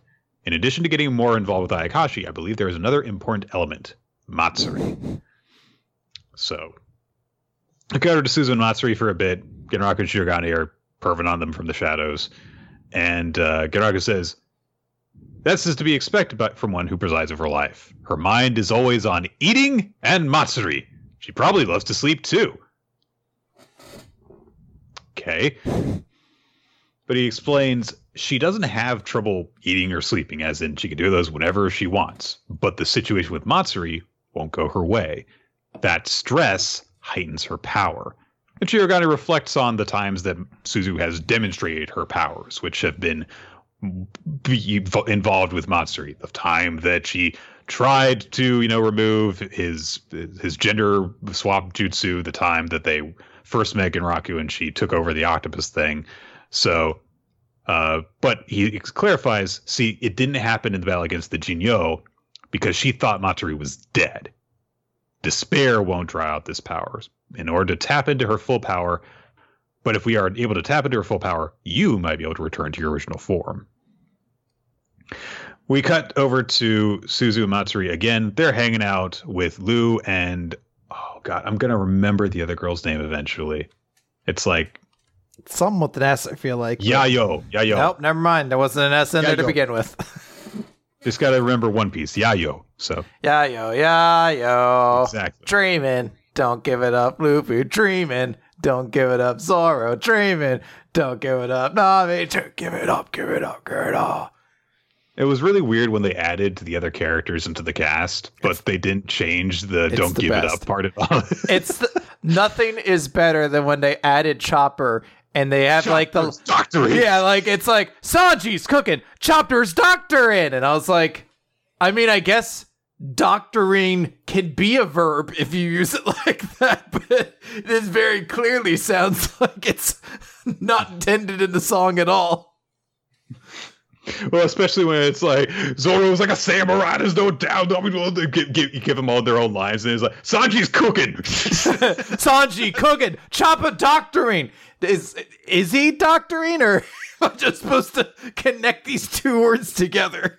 Look, I signed up to do this rap part breakdown. I didn't know that there was gonna be more members that would have the same 60 seconds. Okay, there was a guy backstage, and they hired him. They told him all the characters, so he's just like if it had kept going, it'd have been like Frankie building, Brooke skeleton. He didn't have time to figure it out. And they were like, we don't know who's gonna join the Strats. So there's just like 100 nonsense ones out there. So this Laboon guy, is he joining the crew too? Laboon's a big whale. Gaiman in a chest, not much else. They gotta shove all those in there. We don't know. He could be a Straw Hat. Is Vivi a Straw Hat? For a while.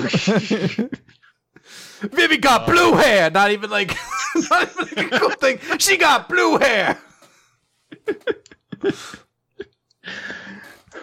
And that's your One Piece discussion for this week, everybody. There was no chapter. Lou has gotten the other three to basically sit down and do a Ouija board with her, but the Ouija board is themed around Shiromatsu, the mysterious alien boy that she met a few chapters ago. So they each lay their fingers on 10 yen coin, and so instead of having the big dial, so they're, going to guide around like a Ouija board. And so Lou is like, Shiromatsu, are you on Earth right now? And Matsuri kind of deliberately forces it to move over to yes. And Suzu looks over at him what did you do that? And he's like, well, I mean, I guess I am Shiromatsu, so I guess I wanted to answer honestly. It's you didn't need to do that. So, So Lou says, you guys should ask a question of Shiromatsu. He can answer any question we have about the secrets of outer space, maybe even about multiverses or how to evolve into a higher dimension life form.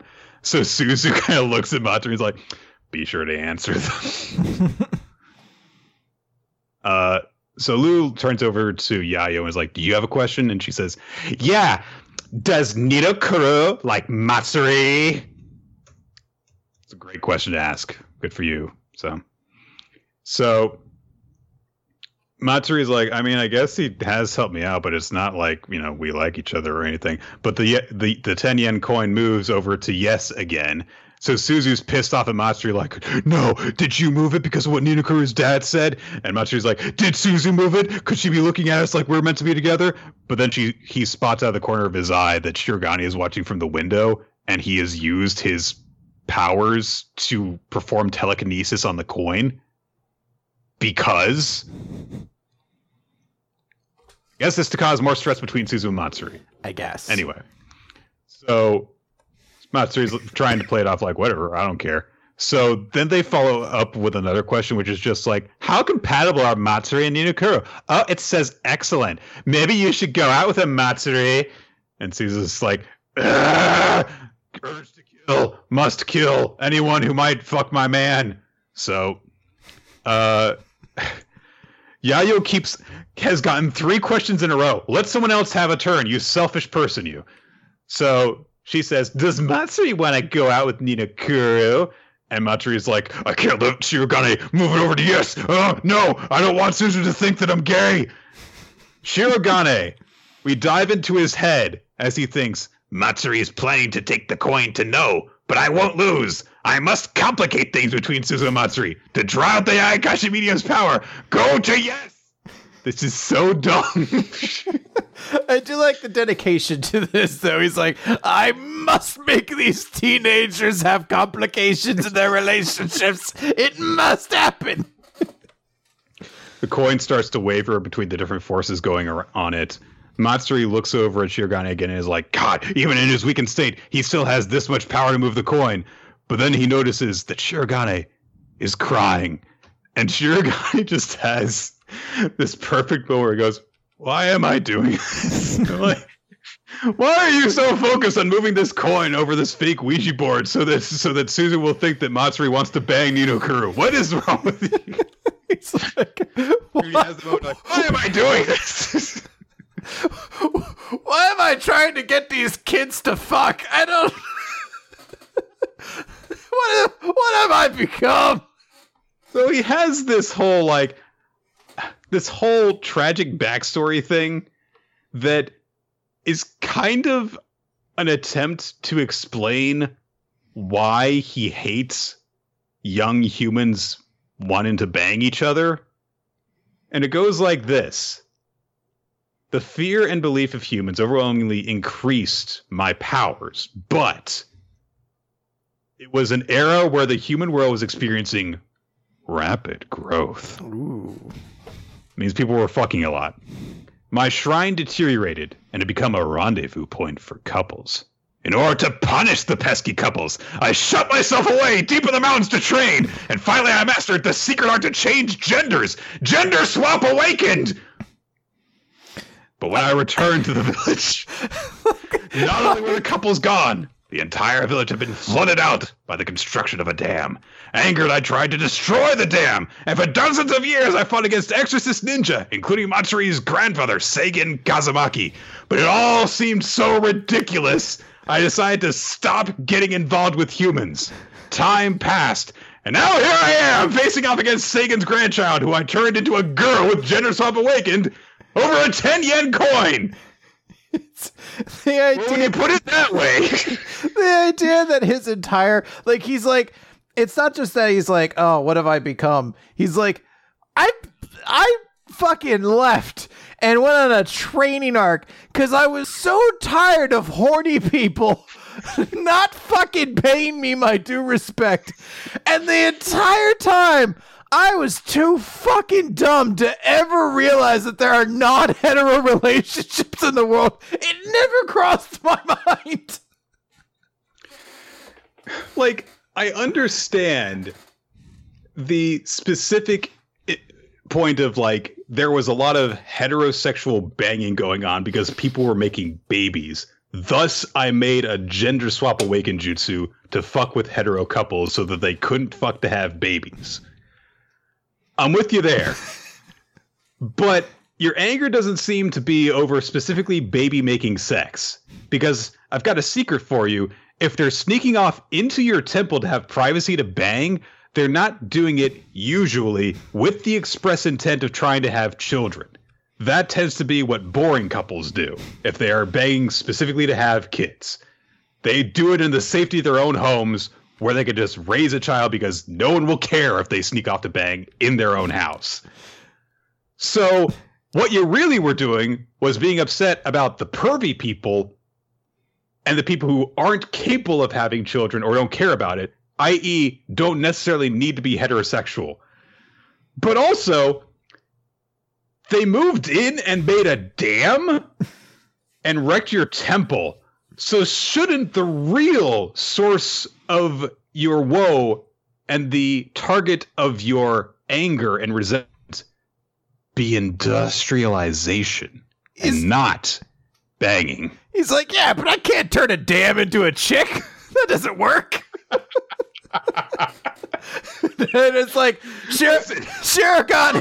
This jutsu, I might as well use it. Shirogane, have you considered the solution to your problem might be not turning people into chicks? What are you talking about? Explain.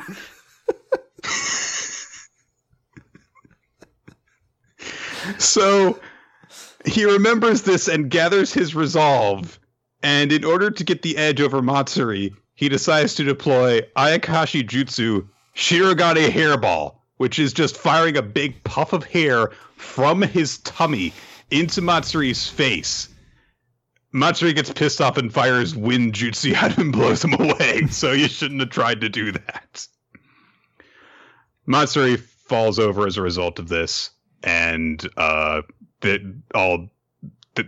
that draws the weirdness to a close for today.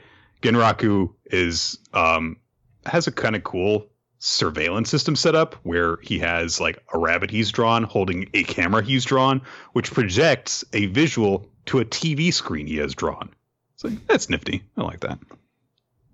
Anyway, Shirogane is humiliated and lying in the bushes, and Genraku's like, hey, I know you can do it. After all, you've already greatly complicated their relationship by casting Gender Swap Awakened. Keep frustrating Suzu to draw the Ayakashi medium from within. And so Shirogane is like, what are you actually trying to do? And Genraku says, I told you, I want to draw the complete Ayakashi medium. But Shirogane says, well, then why didn't you help when she was attacked by the Jinyo? Because you knew about that while it was going on.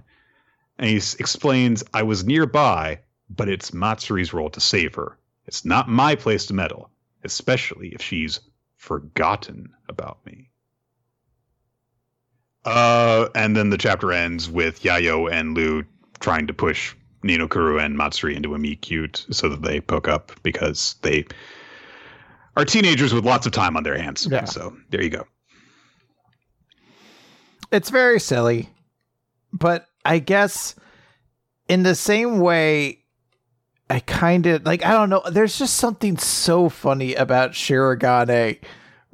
Like, and I know it's kind of treated as a dramatic moment, but it's just so fucking funny that he has the moment of realization. He's like, why the fuck do I care so much about getting these stupid kids into a complicated relationship? I am a demon god, and I am sitting here fucking with a Ouija board, basically, to try to complicate things. Like, what am I doing? Yeah. I think that at the very least, the series has followed through finally on Shirogane is kind of an idiot, isn't he? Yes. All right, Nick. Let's wrap things up here with Black Clover, page 279.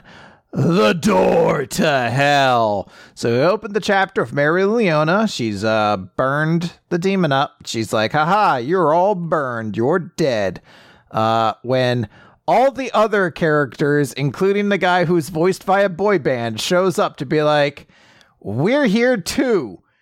I don't know what we're here for, I guess just to talk about how cool Yuno is, because that's all they do in this scene is be like, Yuno's pretty dope. So we cut over to all the various different fights that have happened and how all the members of the Dark Triad are definitely dead. They are dead, Nick. Super dead. All of them have been defeated. When Jack the Ripper, the great hero, is like, hey, shut up, Dante. Stop laughing. I'm going to kill you. You're dead. You're dead. You're very dead. Right. I don't need to kill you anymore. You're dead. Yeah. When suddenly everybody's like, hold on a second. What's this feeling? And these dark kind of tendrils, almost veins, start pouring up from the bottom of the palace and then stretching out and over the castle. And they're like, holy shit, it's the Qliphoth, or I don't know how to fucking pronounce it. We like, what the fuck? This doesn't make sense. We get a full page spread of Nature Boy Ric Flair activating one of his other demon forms, Felis, where he becomes like a leather armor cat boy, which I'm sure will inspire a lot of fan art on the internet. Places I won't go, but places where you can be sure there will be crossovers with Knuckles from Sonic the Hedgehog, and one of them will be pregnant at the end of it. Stay tuned to find out who. No lies detected. Qliphoth. Okay. So Nature Boy Flair uses the shadow magic and sees like, yes, all of this is spreading from the Advent Center, but I sense some magic besides Yami and Vangeance's. We go down there and he's like, Morris, the magic scholar who was exiled from the Diamond Kingdom. I was like, I don't know if I'm supposed to know who this is. I feel like we were maybe introduced to them at some point, but I don't remember. Morris basically gives like a big explanation of like, it's this is apparently the person who first messed with Mars and Fauna. Oh, okay. Yeah, there we go. Yeah. He goes like, hey, you know what? I did all those things, but hey, I'm going to use the wisdom of the Heart Kingdom, and I discovered a way to actually accelerate the tree's growth. So to think that in exchange for being born blind, I'd be blessed with abilities like these, the abilities of the devil host. Good to know. He's blind. Blind. Actually, he's blind. And he's like, hey, through the power of my devil, my magic has made it possible to extract and transplant even Lolo Pachica's wisdom. So there we go. Doing that is expediting the gate and opening it. So they're like, holy shit, we have to stop. And before Nature Boy Ric Flair can even do that, a demon walks out, 2 demons actually, and they just fucking slap stupid ass Jack the Ripper away. And it looks like Nature Boy Ric Flair only survived because Felis's characteristic is agility. And he's just like, shit, those two, they're devils of the highest order. And the 2 devils just say to themselves like, oh, I missed. I hit. This will be fun. So it looks like the timetable has sped up a lot faster than they thought. And now the devils are out.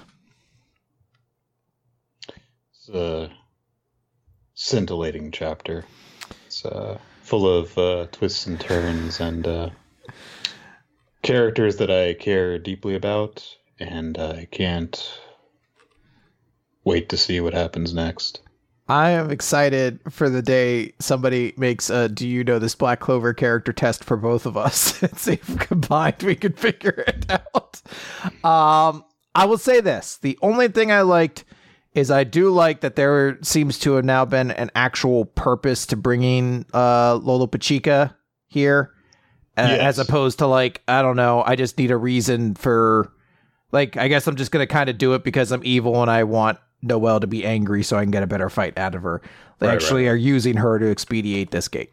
That's decent. Oh, but that's not going to happen anyway because she's dead. So yes, well, yeah, Vanica's dead, so I guess we won't get that rematch. That's a shame. It was really exciting. I was very excited for a rematch between Kenny Omega and Adam Page, but it's a shame that Omega had to die, and now we're never going to get a rematch. Just Griff Garrison came in and clotheslined him. His head came off and just popped straight off. That's how the Reign of Terror ends. Good job, Griff Garrison. Who the fuck's Griff Garrison? attacking with Brian Pillman. Oh, I know. That's the BT joke. There was like an old Dark Order sketch where they're like, "We got Jungle Boy," and then Brody Lee's like, "Who that's not Jungle Boy. That's Griff Garrison." He's like, "Who the fuck is Griff Garrison?" In front of Griff Garrison. What a good sport he is. Yeah. So, I will say a legit personal hang up that I actually have with this chapter is that, I mean, it was clearly going to happen that, you know, the 3 demon lords or whatever they're freaking called, we had false finishes for all 3 of them, and they're all going to come back. But Mereoleona finished off her opponent really easily and has established, no, that demon's gone. She just won that easily. Cool. Why are we over here in this scene if it's just a bunch of people talking about nobody? I don't know. Anyway, so I didn't like this chapter. I do agree with you, at least in terms of like the plot development of like, okay, things are moving forward. But there's a whole lot of characters that I do not recognize or care about involved in this, including 2 that we've never seen before. And we're only supposed to care because they're very strong looking demons that have had literally no, well, no, they were actually mentioned very briefly. I think the last time we saw this scientist character, but I didn't pay attention because I don't care about him. So it's a very, very like selfish personal reasons, but I hated this chapter. So that's very fair. And that is it, unfortunately, for this week's Weekly Manga Recap. Leaving off on a negative note. Fuck everything. Yeah. So I hate this. Why slappy things. You can't be mad at me. My ears hurt. So that's right. I'm sorry. I'm just saying that in general. So that is going to do it for a Weekly Manga Recap, everybody. But we are going to be picking up another series to read. We might actually be able to cover it next week because it's pretty short and it has been completed. Did I close that? God damn it, I closed it. No, it's here. It's here. It is a series by Gaku Kajikawa that's gotten several recommendations on the WMR Google Doc. It is a romance series, so kind of appropriate as we head in to get ready to gear up for February, Valentine's Day, that apparently contains gender swapping, angst, and bad decisions. So look forward to that, everybody. Okay. What's the name of the series? Hina Change. Okay. Gotcha. All right. Well, let's go over our MVPs and everything like that. So, yes. I will say this was a pretty weak week. Yes. I'm going to give it to Mashle. It's not that Mashle was particularly like outstanding, but in terms of like setting stuff up in a way I'm kind of excited about, it's probably the one that made me most excited. Plus, I do like the little exchange between Mash and his dad, where his dad just thinks like, "Oh God, I failed to protect you," and he's like, "No, you were a great dad," and I got to actually experience a pretty good school life for a little bit. So thanks for that. So I do like those moments, but this was actually a hard decision because of just being short on options. I'm not giving my chapter to Mashle, but I am giving my character of the week to Mash's dad for the same reasons. Okay. Although I was tempted to change my mind after we had our big long discussion about Shirogane. Just oh, it didn't change. Shirogane's mine. He's the fucking best. The best chapter. Possibly for the wrong reasons, but you know what? No, best moment. Oh, I'm sorry. Everybody's fucking character of the week was Bond for a dog who has to face his own impending demise. Yeah.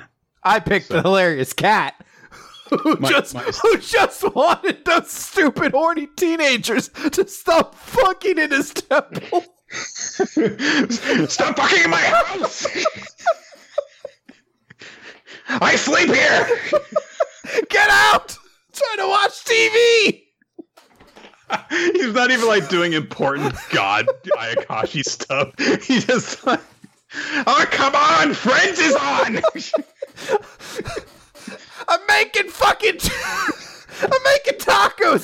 Get out of here. This is unsanitary. All right. You know what? I'm gonna invent a whole jutsu so that you guys can never fuck again.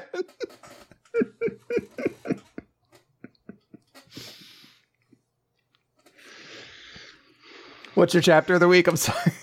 Dr. Stone. All right. The audience, by the way, picked, as I said, Bond was their character of the week, and Spy Family and My Hero Academia tied for their chapter of the week. Cool. There you go. That's going to do it, guys, for Weekly Manga Recap. Thank you for joining us for the show. As I mentioned earlier in the podcast, we have a great community on our Discord server. They chat about the recommendation. They chat about the chapters when they come out. They chat about all sorts of different fun and weird things. And also, we have on Saturdays a community Weekly Manga Recap Among Us play. So, join in on that if you want to get in on it. We want to give special thanks to Ninja X3i, who maintains the Google Doc for us. Very helpful, especially at year end when we go over, stuff that we've covered and everything like that. We want to thank everyone who supports us on Patreon for allowing us to help create bonus content for you guys to enjoy. Steve Mann, our target artist, you can check out his work wherever boobs are allowed to be drawn. And Lindsay Dale Cheddar and Milo Jack Stillitz for creating the opening theme for Weekly Manga Recap. There you go. All right. They're going to head on out then. I think that's all I have. Yes. All right. I feel like we should do a joke. I don't have one to tank. Chris, my ears really hurt and I want to take ibuprofen. Okay. Well, goodbye, everybody.